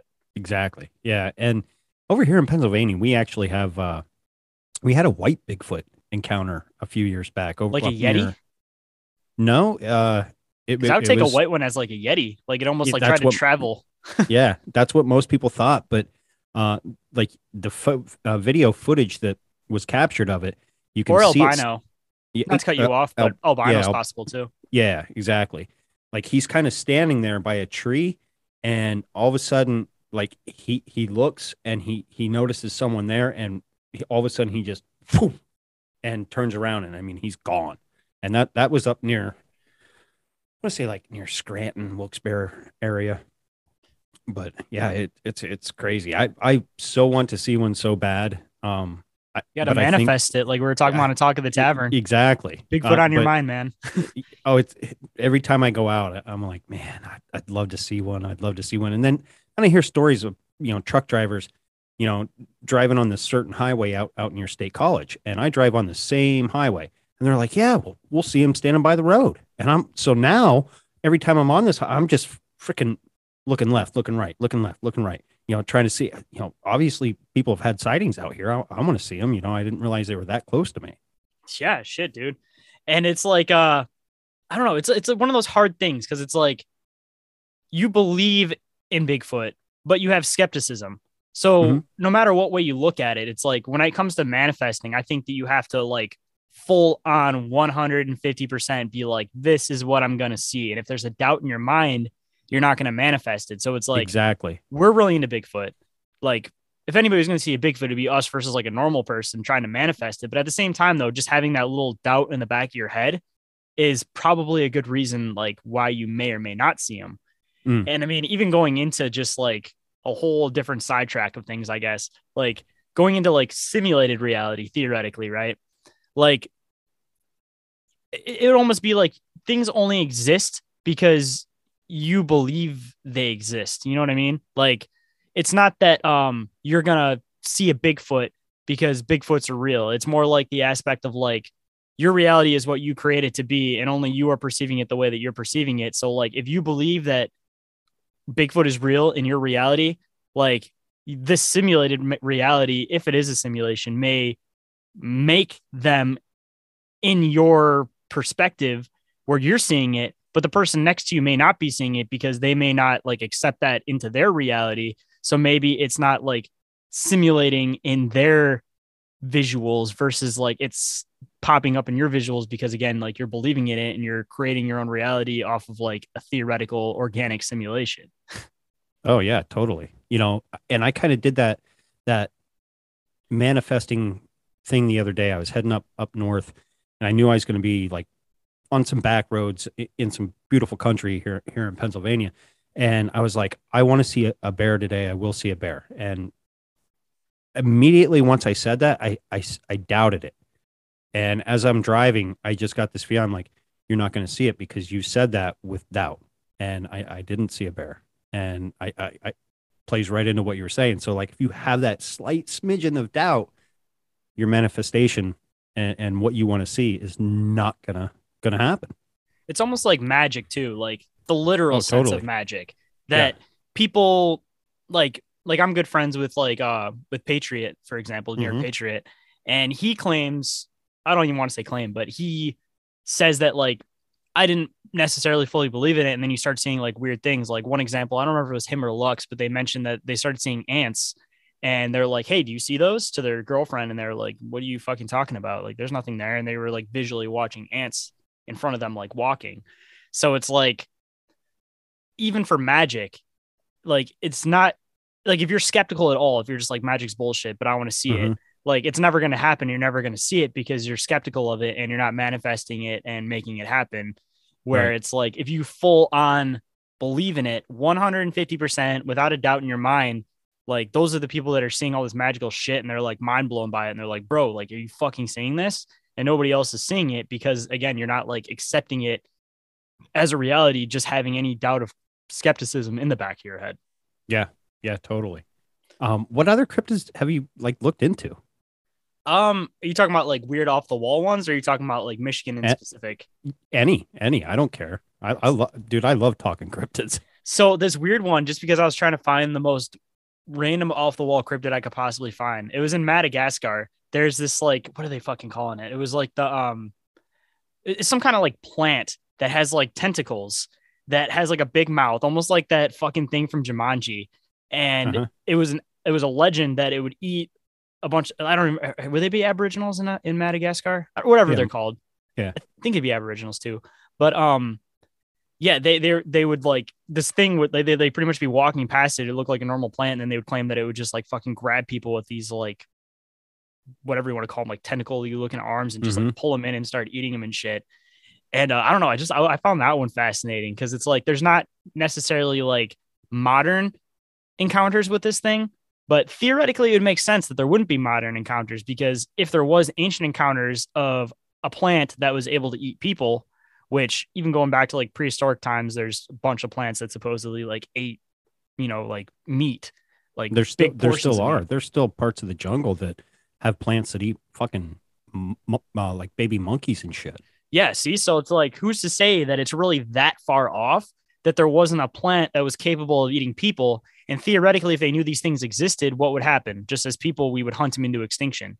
So there's a good solid reason why they may not exist now, but they could have theoretically existed in the past, but we hunted them to extinction because who the fuck wants to be walking in the woods and take a risk of a fucking plant grabbing you and trying to fucking eat you? Yeah. That reminds me of, it was an old movie slash musical called Rocky Horror Picture Show. Fucking love And Rocky Horror Picture yeah, Show. that plant that would grow and get big. And Oh wait, that's no, Little Shop of Horrors. Little Shop of Horrors. Rocky Sorry. Horror Picture Show's the ones with the fucking. Well, I don't even want to say I love it. It's just off the wall. It's just one of those things you watch at Halloween, but it's like the trainee one with fucking what's his name? Fuck, what? I'm on my brain farting on his name. Something Curry. Is it Curry? I forget. But the guy who plays the original that we'll just make it easy for everybody and say that. But yeah, Little Shop of Horrors with the fucking plant. Yep, and it's grabbing people and eating them and this and that. And who knows? Maybe that's where they got the idea from. You know, honestly, too, like looking at like human or what are they called? The Venus flytraps. Mm-hmm. Like things change through time. So like theoretically, there could have been like a parent plant and it branched out into different plants, almost like, you know, there being like 30 different types of finches, for example. Mm-hmm. Like maybe one of the offshoots of a Venus flytrap that was one of like wherever its parent plant came from could have been something way bigger that didn't eat bugs, but it ate fucking people. And that could have been an evolutionary thing too. Because maybe if they were getting hunted into extinction because they were eating people because they're so fucking huge, maybe they evolved to start being smaller and eating smaller prey that it could survive. Yeah, I was gonna say not that it knew that it was coming after it, but it would just adapt to be able to take on smaller prey so that it would be able to live and be more hidden, you know? I tried growing one of those things when I was younger, man. They are hard. They're like a mushroom almost. They need like the absolute perfect condition in order to survive. You know, dude, I'm an OG when it comes to the mushrooms. Venus flytraps are weird though, because they technically only eat once per head. And then after the head dissolves it and opens again and starts turning red, you're supposed to remove that head. See, I never knew that. So maybe that's why mine always died. Yeah, that's what it's supposed to be, is that like a lot of people will kill them off because they'll leave all the old heads. And the way plants work, that I even learned from the cannabis industry, is that if there's dead parts of the plant, like say you have like a sunflower, for example, and like the lower, you start removing those bad leaves because it's going to take way less energy for the plant to create a new leaf versus trying to fix those old half dead leaves. Yep. So your Venus flytrap, same thing. Like it's only intended to eat once. And then after that, it starts turning this red color. And then when it turns the red color, you remove it. And then a new growth will start. So it's like a continuous cycle plant versus being like a plant that's always there and continuously does the same thing. Because it'll just keep popping up, you know? That makes sense. You know what I mean? Because it's same with, you know, gardening, you know, with a tomato plant, you pick off what they call the suckers and you get yellow leaves, you cut them off, you know what I mean? Because you don't want it drawn, you know, trying to pull nutrients out of the ground to fix that. You want it to go to the tomato itself. So it grows, you know what I mean? Yeah. And then like, it's the same with a lot of vegetables and pot plants included too. That when it gets towards the end of its cycle where it's producing fruit, you remove a good majority of the leaves because rather than it trying to waste the energy on those leaves, it'll push everything in that last push into the fruit. So even same thing with like tomato plants, I'm sure too, that when it starts getting towards the end of the cycle, if you remove a good amount of the leaves, I'm sure it'll push a lot more energy into the fruit and it'll end up with bigger fruit. Oh, totally. Yeah. Talking about cryptids and we hopped onto fucking plants, but yeah. Hey, dude, it's all good, man. I love jumping all over the place. I told you that. You're like, well, what do you want to talk? Dude, I go all over. I don't give a fuck. That's me too. I hate being like structured because because like whoever fucking knew we'd hop onto just some random shit talking about cryptid plants. Like that's totally fucking off the wall. Yeah. Have you ever looked into the rake? Oh, are those okay? So I may or may not have a rake story myself, but the description of like what you're seeing as a rake, they're supposed to be these like tall, like almost like decrepit, cannibalistic looking like people, right? Yeah, real thin though, and they kind of sometimes go on all fours and sometimes not. So I had this encounter story, and from what I've heard from different people that I've told the story to, that's usually what they think that it is. But I guess before you get into your whole thing about it, I'll just tell you the story real quick. Oh, it's not please do. Long. But I used to go to this place called Northville Psychiatric Hospital. It was like an abandoned psychiatric hospital that I used to urban explore and shit before they tore it down. So I'd been in there ridiculous amount of times. Like I got to the point where it's like multiple buildings on like a pretty good area of land. Like there's like a gym area. There's like dorm looking areas because it was like a mental hospital. So they kind of had like housing and everything there. So I'm in the main building And I finally say, fuck it. You know, there's these tunnels that are supposed to connect all of Northville underneath them. And part of the entrance to the tunnels is in the basement to this hospital. So I'd never been down there because it's like fucking pitch black, no lights, anything like that. And I just didn't want to be like halfway through the tunnels and have my flashlight die and have to find my way back in the pitch black. So the one time I decided, fuck it, I'm going to go down there. I'm going to check this shit out, at least kind of walk in a little bit, see what it is. So I go down into the basement and I start peeking into just like little random rooms and shit. So this building has a lot of weird stories behind it. Like there was multiple times where people fell down elevator shafts and died, and the elevator doors are basically closed. So it's like somebody would have to force themselves in there to do so. And there was always just these like weird occult symbols everywhere. Like who fucking knows, bro? And it has to do with that shit of like stuff manifests when people intend for it to manifest. Right. But just coming from the whole aspect of it being a psychiatric hospital and some of the legends I've heard of wraiths where they're more like they're normal people and then they resort to cannibalism. And then that's when they start kind of like taking on a whole different structure and physique, which I could definitely see with like a psychiatric patient possibly. But anyways, I'm in this basement. I walk into the room, this little offcut side room. There's like one of those little like buggy looking cart fucking things or whatever. It was like a silver cart and it all happened really quick. So like I'm trying to place whether or not it was like a bed buggy cart or just like a metal cart. But I walk into this room and there's me and my two friends, my girlfriend and her friend. And I hear in my right ear, it was my right ear. I heard run. And as I heard that, it was just like this weird, whispery, creepy voice. Where that buggy is, I see something stand up and it's super tall, lanky, almost like white skin, like long black hair, like not all over its body, just on the top of its head, kind of like scraggly and like gross looking. And it stands up. And as I'm seeing this, I'm like instant in shock, fucking take off, start running. And the two people that are with me are like, why are you running? Like, what the fuck? And I'm just like, just run. Let's get the fuck out of here. But she was taking random pictures and like as we're running away, and I caught this like wispy looking thing that looks like the thing I saw. But from the descriptions that I've heard, it almost sounds like I possibly could have seen a wraith in this place. Like that's probably my one solid encounter that I always like to share. Dude, that's creepy as hell. Dude, it scared the shit out of me. Like we went fucking home right after that. And ironically, that same fucking night, I don't know if you get into the shadow people concept, but I've seen one. Yeah, so you know what I'm talking about. We walk in the front door, my girlfriend and I. She goes to go, we both go upstairs. We come back down, and when we come down, she walks into the kitchen. And when you walk into the kitchen, you walk past the front room, and there's like a couch right there. And we both saw this shadow that looked like the shape of a person, but people that know about shadow people can just kind of know this description. But it's like a shadow that's dark enough that light doesn't make it through it. So it's like very clearly a solid bodied shadow. And she walks right past it, staring at it, like in one of those shock moments where it's just kind of like, what do? You react or you just keep going? So she's staring at it. I'm staring at it. We're both staring at it. And then we look at each other and we look back and it's gone. We're like, what the fuck? Did you just see that? And she's like, yeah, I saw that. I'm like, let's go upstairs. And that was the same night that we got home from that wraith encounter. So I don't know if it was a wraith or something else, but I definitely feel like something followed us, and that's what that may have been. Damn. Can I share my screen for a second? Yeah. Let me see. Start to pop up. Is this what you saw? I just see Ghost has started screen sharing, but nothing's on there yet. Oh, okay. There we go. It's kind of running a little behind. I've always kind of like seen that as like a skinwalker personally, but it's describes the body shape, yes, but with like long, lanky, like greasy looking hair. You know what I mean? Okay. Like almost like that. Let's see, for the audio listeners, that want to know what we're looking at. Look at the logo for my show and the creepy skinwalkery rake, whatever you want to call it, looking thing. That's exactly the picture that we're looking at. If anybody, wants to look into it and know what we're looking at. Yeah, they're fucking creepy looking.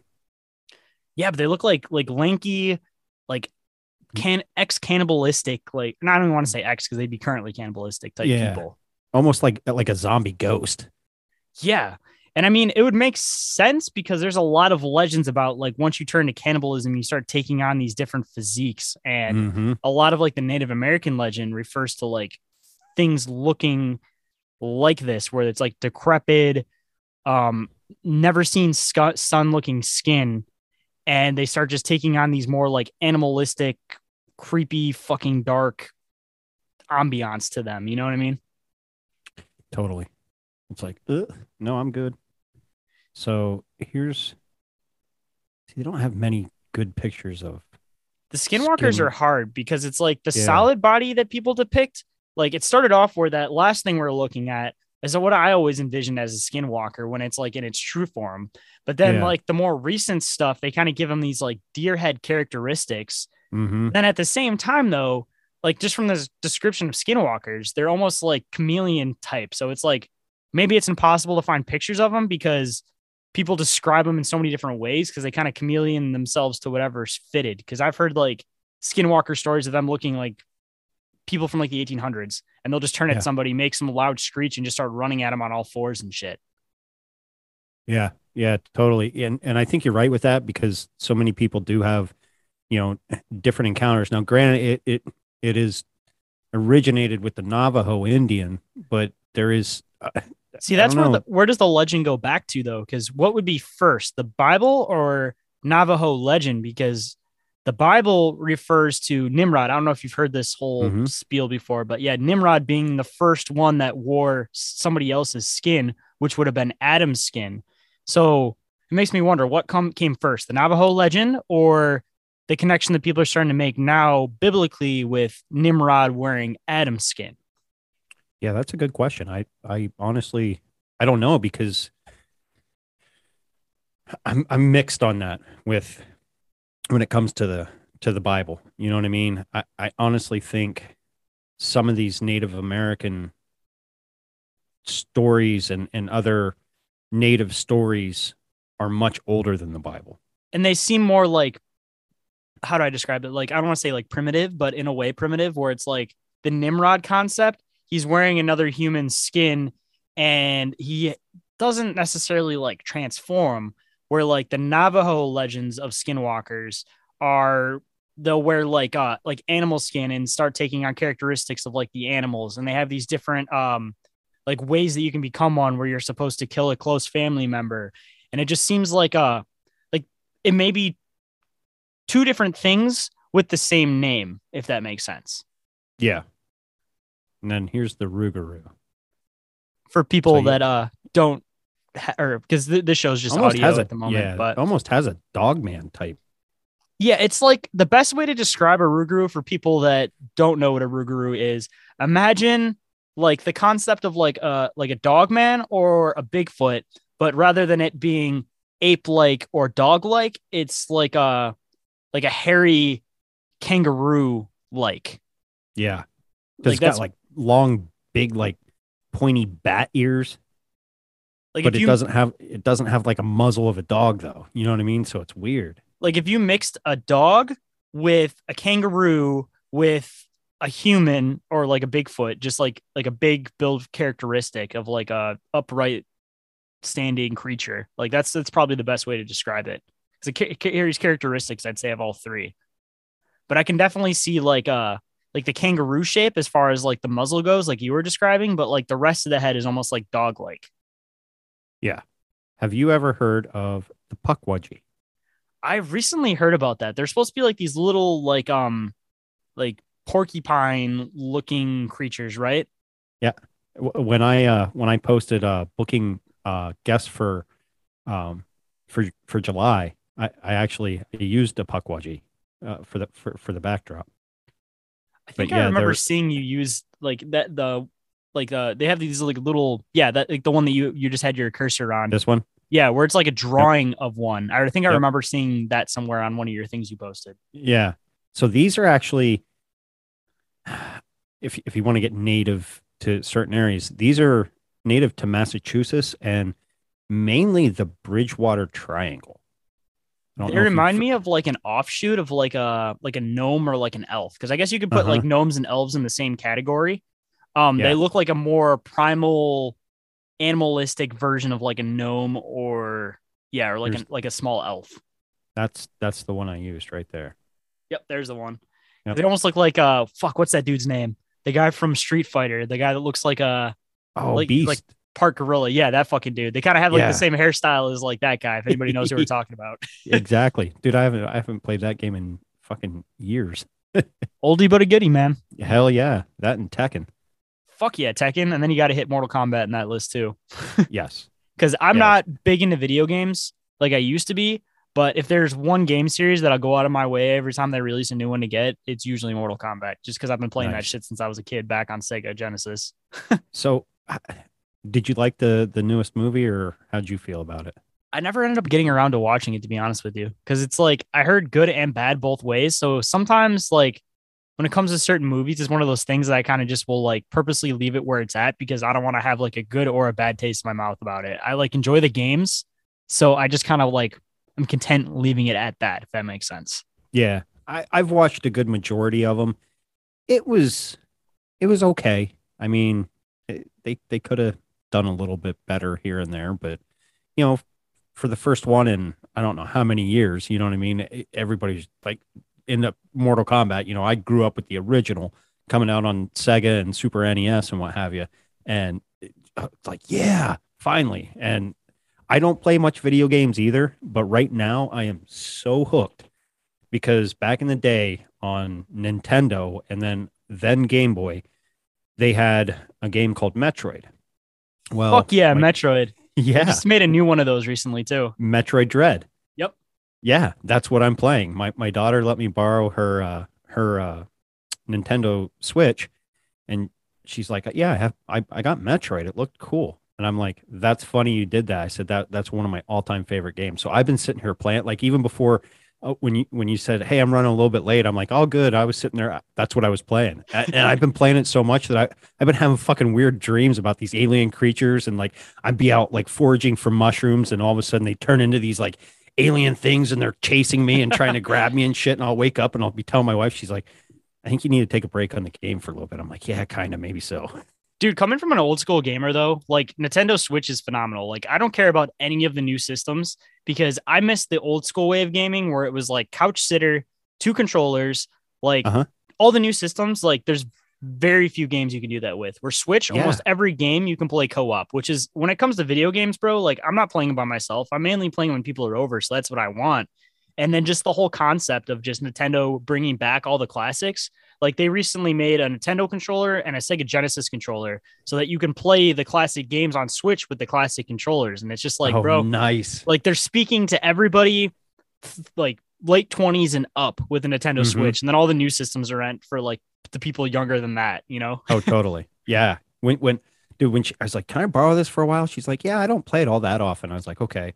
And yeah, super fucking hooked. And I'm sitting there and I'm even using like old terminology because I'll get stuck in something. So I'll go to YouTube, I'll be like, "How to get spider ball." And spider ball was like, you know, when you could turn into a ball and then like climb up the walls and stuff. Well, apparently they don't call it spider ball anymore. It's called something different. but it still pops up and works though, because it knows that Yeah. it's like knows the classic gamers. That's what you're going for, you know? Exactly. And it's funny. My wife will look over at me. She'll see me on my phone sometimes at night. She's like, "You cheating?" I'm like, "Babe, I've been stuck on this fucking world for like 3 weeks now, and I'm not getting anywhere. I just need something to just give me a little push, and then I'll get it. And then next thing you know, I'm like unlocking this, unlocking that, unlocking this, unlocking that.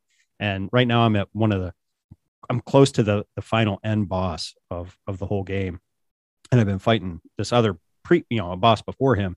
And normally these ones, they're pretty easy. This one, it's kicking my ass a little bit. I gotta admit, I'm like, motherfucker, it spits this fucking black goo out at you and it follows you. It's like, whoa, I'm gonna fucking wreck you one of these days. Talk about old school gamers versus new school gamers too, dude. Like new school games, like you're fighting a boss, you die, you respawn, it's fine. So it's like new school gamers aren't looking up how to beat a boss because they're not used to playing the same boss method as we were, where it's like our old boss method is like checkpoint before the boss starts, and you have to take out that boss with just one fucking life, and you're going to continuously play that fucking part and restart until you get past it. So like the old school gamers will look up a tutorial on how to beat a boss, where it's like the new school gamers, that doesn't cross their mind because their whole concept of playing is like, oh, I'll die, I'll respawn, that boss will still have half life, and I'll just continue at it. Mm-hmm. So it's like totally different method of thinking when it comes to that completely. Shit. And that's where I give the the Metroid Dread creators is they threw it back to that. Now, if you die, the boss comes back full power again, but so do you. But you still kind of have to, they kind of do it to a point where they're just hard enough and do different things that you're like, okay, something's not working because the strategy I used on a boss similar to this on a couple levels back isn't fucking working. So let me go look for a tutorial on it. And you're right. It's kind of like the old, Nintendo Power came out with their whole write up on,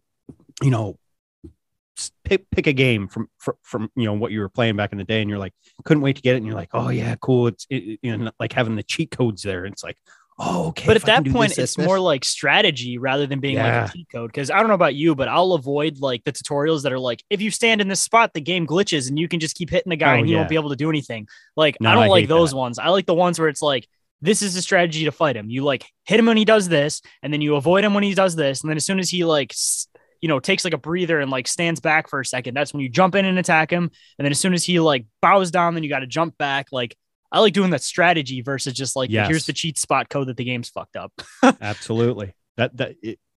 You couldn't have spoke my language any better. It's like, you like the challenge. You don't want it to be like that easy, Yeah, exactly. Cause then, like you watch the tutorial and it's like, okay, I unlock this and that's how I do it. And then you don't watch one for a while and you're going through and you're learning, you're picking up all these new parts and new powers and abilities. And you're just like, yeah, fuck yeah, I'm fucking rocking it. I finally got all this cool shit. And then now I'm to a point where I got all this cool shit, but it's still not enough. You know what I mean? I still need more. Got to go back and, you play the game through and then you go back and you get the rest of the shit. Oh yeah. Oh, totally. I remember doing that when it was on Game Boy. I finally beat the end boss and I was so freaking excited. And then I just went back level to level and I climbed every little thing, blowing up little bombs, looking for every item that I might have missed. And, and it was still fun, you know what I mean? Cause you still had to fight things, just didn't have the boss. Dude, talk about different like play style altogether anyways too, that like, I don't play a lot of like modern games, but like my game when I was a kid was Sonic the Hedgehog. So like I'll be playing that with my daughter and, I can still beat her at video games, because she's only 7, but she's getting there. She's getting better at it and shit like that. So she's slowly starting to pick stuff up, but it's like, I'll pick up the classic like Sonic and I like will run through the fucking level in like a minute just because it's like became such second nature as a kid and I won't get hit the whole time. I'll collect like 200 rings and get 200 lives. And my daughter's just looking at me like, wow, you know how to do that? Holy shit. Not in that exact wording, but I'm just like, yeah. Cause like, that's my method of video games that I learned on. So this is like my method, the way I think, where it's like the same shit that, I'd play Pac-Man with my dad back in the arcade and my dad would whoop my ass at Pac-Man because that was like the play style that he was used to. And it was like, I was a modern gamer and I could kick his ass at modern games, but it's just like my brain wasn't wired to like think in that classic game style. And it's like, you see it now where like, they'll bring back like the side scroller style, like Sonic, all that kind of shit. And like the new gen kids will suck at it. And then like the millennials will come in and start beating ass at it. Like, and another one that I always like to point out too, is that, like I had a bunch of Gen Zs I used to hang out with at my work or whatever. They all don't work there anymore. They got laid off from that whole firing thing I was talking about. But they used to always pretty like say as like a joke, cause they come over to our house and play Mario Kart. They're like, never fuck with a millennial with Mario Kart. They will whoop your fucking ass. And every single time we play Gen that X shit, in there too. Yeah, Gen X too, dude. Like every single time we play that, dude, like they'd kick my ass at every game, like to the point where I'd get pissed off, because you just get frustrated when you keep losing. You want to rage quit. Yeah, and then we put on Mario Kart, bro, and my girlfriend and I would be like first place back and forth, shit like that, and all of them would be like fucking 7th, 8th place, and they're like, "Fuck you guys, how are you doing this? How are you good at this?" And I'm like, "I've been playing Mario Kart since I was fucking 3, dude. Come at me." Yeah, exactly. I remember playing the very first Mario Kart. Oh, so addicting. And right? That's another one that she actually sent with the Switch and what have you, is the Mario Kart. And I was playing around with it, but I just got super hooked on this Metroid because I mean it took me back. It's taking me back to my childhood. You know what I mean? That's where I'm at with Mario Kart. I just don't play it online, bro, because those people in Japan are a whole other level. Like every time you play Mario Kart online, the first like 6 places will always be all Japanese flags, and then all the American people, even the best fucking American players, are like not shit compared to these fucking Japanese players. Damn. Like they almost need to make a server on Nintendo no matter what game, every fucking game Nintendo makes, where it's a Japanese server and then the rest of the world server. Just so that they can like make it fair. Exactly. It's like, give us a chance here. Yeah, like fuck, dude. Or at least put me in with like the shitty beginner Japanese people, because they'd probably still be better than all the Americans. But at least I feel like I was at least kind of keeping up. Yeah. Put me in with the 3-year-olds that are playing it. You know what I mean? I don't want to play with people my age. Yeah, they're just gonna whip me and make me feel bad. Yeah, exactly. Oh shit. But bouncing off onto some weird shit, a little bit everywhere. Definitely would love to have you come back on the show, hopefully sooner rather than later. But absolutely. One way I like to start wrapping up the show is words of wisdom from the guests to the listeners. So if there is anything you'd like to bestow on the listeners, what would it be? Be patient, be calm. Everything will always work out for the better. And it something that was said to me a long time ago: failure is fertilizer. You can't grow unless you fail, and learn from those mistakes. You know, even like if you want to start a podcast, you're not going to be the best at it right out the gate. You're going to fail. You're going to make mistakes. But that's how you grow and you get better. You know, it's simple as that. What's that old saying that the master has failed more times than the beginner has even tried? Yep. And the only way to become a master is to fail, because if everything goes right from the get-go, you're not really going to learn the problem-solving aspect that goes into things. Where if you fail multiple times, then you use that as fuel to be able to like piece things together in the future. Like, this got fucked up last time and I did this. So then it helps with the whole concept of like problem solving too, to fail, because again, then you know what not to try the following time. Exactly. And pay attention to your history, folks. You know, I don't know. This is more towards your younger audience.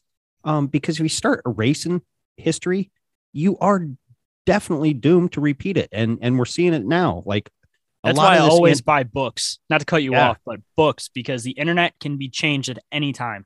Exactly. You know, you see it now, like with Antifa coming out, you know, that's no different than, you know, Nazi Germany, you know, with their Hitler Youth and this and that. You know, all they're doing is just fucking repeating old things that apparently people can't fucking keep a thought in their head for more than 4 fucking minutes. You know, they're on to something new, and it's like, come on, guys, you know, pay attention. You know, and the Hitler Youth haircut even came back. You know, where it's, you know, shaved, they have it parted, a little bit of hair on top, you know, and that definitive line with just a little bit of hair here. Mm-hmm. And I'm sitting there looking, I'm like, why are all these people these kids getting these haircuts? I've seen that somewhere. And then I was like, yo, the Hitler Youth. That's the Hitler Youth haircut. And none of these kids even fucking knew it. Like, even my stepson at one point even had, I'm like, you do know that's a Hitler Youth haircut. And he looked it up and he's like, oh, I guess I'm growing this out. I was like, please do. Dude, it's like everybody in every generation had their own defined style that was dramatically different than the decade before them. And then we hit the 2000s. There was the 2000 style. And then after that, now it just seems like all the styles are just repeats of old things, but people don't know where they came from. And it clearly shows that people don't connect 2 and 2, because like people look at conspiracy theorists and be like, what are you, some kind of like oracle? You're trying to guess the future. And it's like, no, bro, we just pay attention to the past and we see things that repeat. And just the fact of like styles that people don't know where they come from just shows that like the average person isn't curious about the origin of things. It's a very distinct type of person. And coming from one of those people, it's like hard to imagine people that aren't like that. Like, why would you not want to know the origin and root of like almost anything you're doing? Because you don't know what you could be promoting if you don't know what the fuck it is. Right. Like the fucking ice cream truck song, the do do do do do do do do. I fucking hate that thing, dude. The original version of that. Listen, this is fucked up because people don't look into shit. Is N-word watermelon. And if you like, there's literally, it was like from like the 1930s or something like that. And it was like a racial song that the joke was pretty much like ice cream's for white people. Black people can't afford things. So N-word watermelon. And that became the ice cream truck song. And they dropped the words. So it's like, people don't know the origin of shit. You're literally listening to a racist ass fucking song every single time you hear the ice cream truck, but you don't know where it came from. So it loses its meaning, even though it has an awful meaning to the song.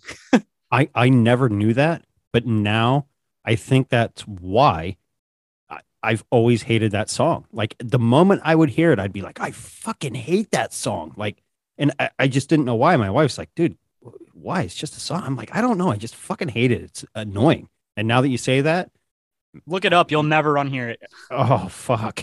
Even Mini Mini Miny Mo, it was not catch a tiger by the toe. It was catch an Edward by the toe. If he hollers, let him go. Any Mini Miny Mo. Like all these little children's rhymes, bro, are a lot more fucked up than people realize. Oh, like, completely. Even, Ring Around the Rosie? Yeah, it's about the fucking Black Plague, and people are just singing it. And it's like, for people that don't know, let's break it down here, just because before we wrap up the show, I think it'd be a fun thing to do.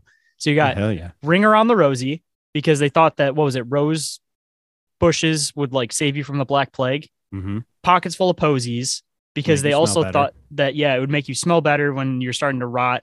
And then ashes, because you'd have to burn the bodies, otherwise it would spread. And then we all fall down, means we all die. Like, people are just singing that shit, and it's all just dark ass meanings. Oh, and for your listeners, you just go look into the Brothers Grimm. You'll get some really good nursery rhymes that really dark rooted meanings of, I believe that's where we got Hansel and Gretel from. I would say and a whole bunch of others.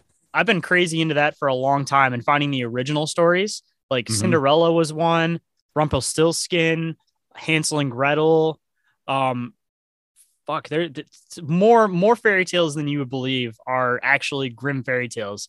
And the original Grimm fairy tales, like the whole concept of like the fairy tales was pretty much to scare kids to not do things. It wasn't about like, oh, here's a cute little fairy tale. It was like, don't go fuck with a random house in the middle of the woods because there's a fucking witch and she's going to eat you. Exactly. And Cinderella too. Like they leave it out in the Disney version, of course, but the sisters are determined to get with the prince. So in the actual story, they cut their toes off and they cut their heels off trying to fit in the glass slipper, and the glass slipper fills with blood. And that's when the prince is like, no, you're not her, because these aren't clearly your fucking shoes. And then at the end of it, because you know how she can like control animals, whatever the fuck you want to say with it, she ends up leaving as like a happy ending. But as the happy ending happens, she pretty much like asks a bunch of birds to like attack her stepsisters and her stepmom, and they all get pecked to death by birds. It's like totally fucking left out of like the modern renditions. Exactly. which is surprising that Disney actually even left that out with how dark and fucking twisted they are. Yeah, right. Like fucking Sleeping Beauty too. That was another one too. That was like really fucking dark too. And Rapunzel was also super duper dark. And they try to make it in these like little happy Disney tales when it's like, no, dude, like the original Sleeping Beauty, there was like pretty much like a witch that was pissed off that she didn't get invited to the party. So she like hexed this girl to pretty much die at like a certain age and shit like that. And then one of the other witches, whatever you want to call them, fairies, pretty much like tried to lessen the curse and make it so that she would fall into a slumber at a certain age and shit like that. And yeah, it's just way fucking darker. And they just try to leave out the dark details, which is weird because you think Disney would leave in like dark magic and witches and shit.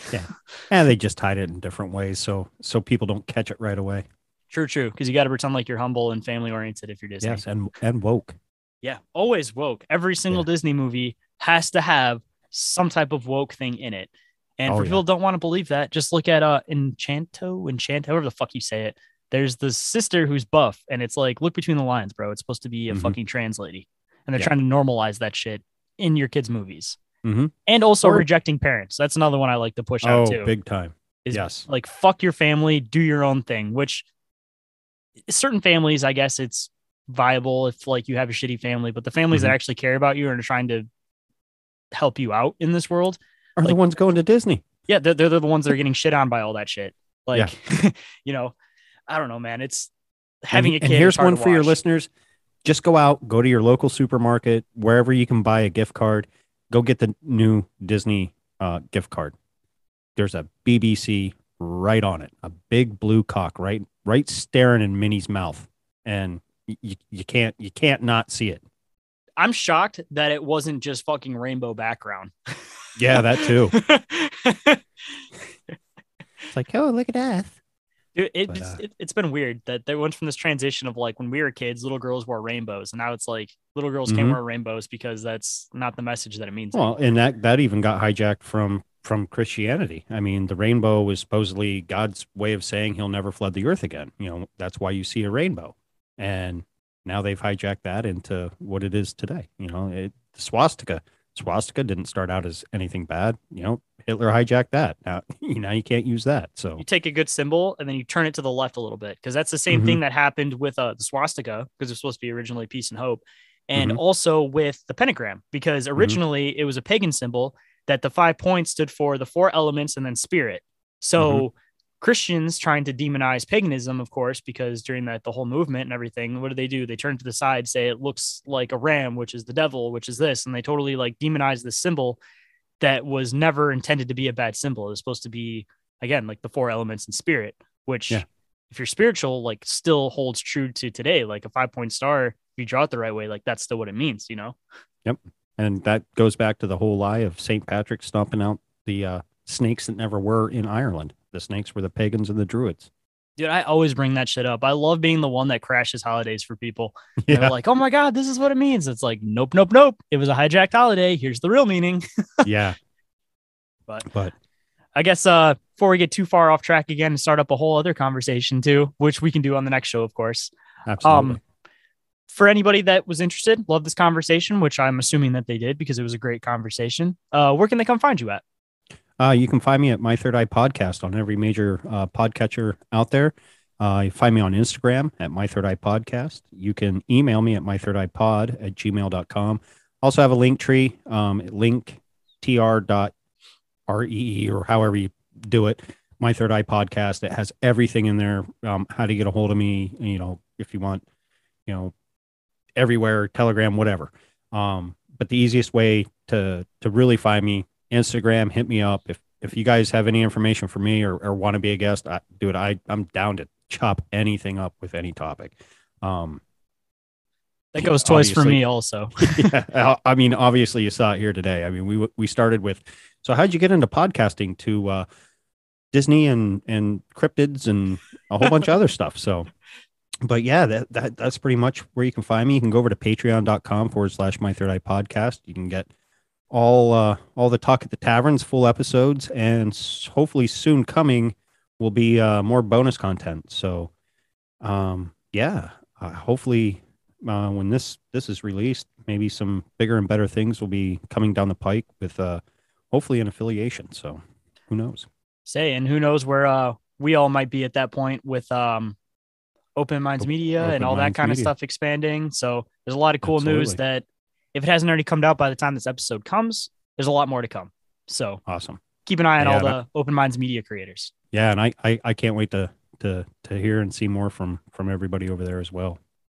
And we'll definitely have to put you up as one of the featured creators. Like, it's still building up where hopefully we'll get a lot more Instagram followers and stuff, but it's always cool to do shit like that. Cause it just kind of gets the word out about people. I do like a mini bio with it where it's just 5 little questions. So if anybody's interested, not only do you get to find new shows, but you also get a brief description of who the creator is doing the show so that you can kind of get to know people on a personal level and kind of like connect with people and be like, oh, I like this guy's views. I like why he's doing his show. So just kind of helps with just making that more personal connection to the listeners. And that's kind of what we're trying to go for.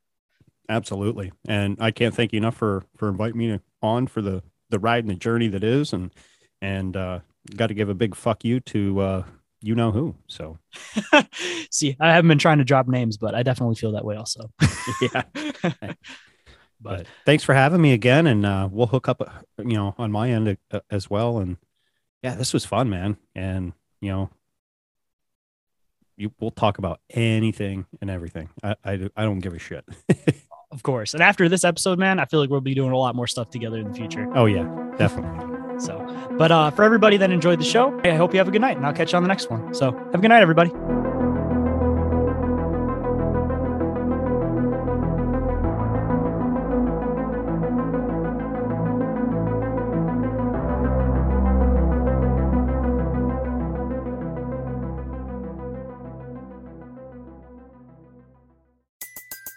Everybody in your crew identifies as either Big Mac Burger, McNuggets, or McCrispy Sandwich. But you're the Filet-O-Fish Sandwich all day. That crispy fish, that savory tartar sauce, that melty cheese, that pillowy bun. Yeah, you get it. Every time. And if you love the Filet-O-Fish, right now you can catch 2 of the classics you love for just $6. Limited time only. Price and participation may vary. Cannot be combined with any other offer. Single item at regular price. Ba-da-ba-ba-ba.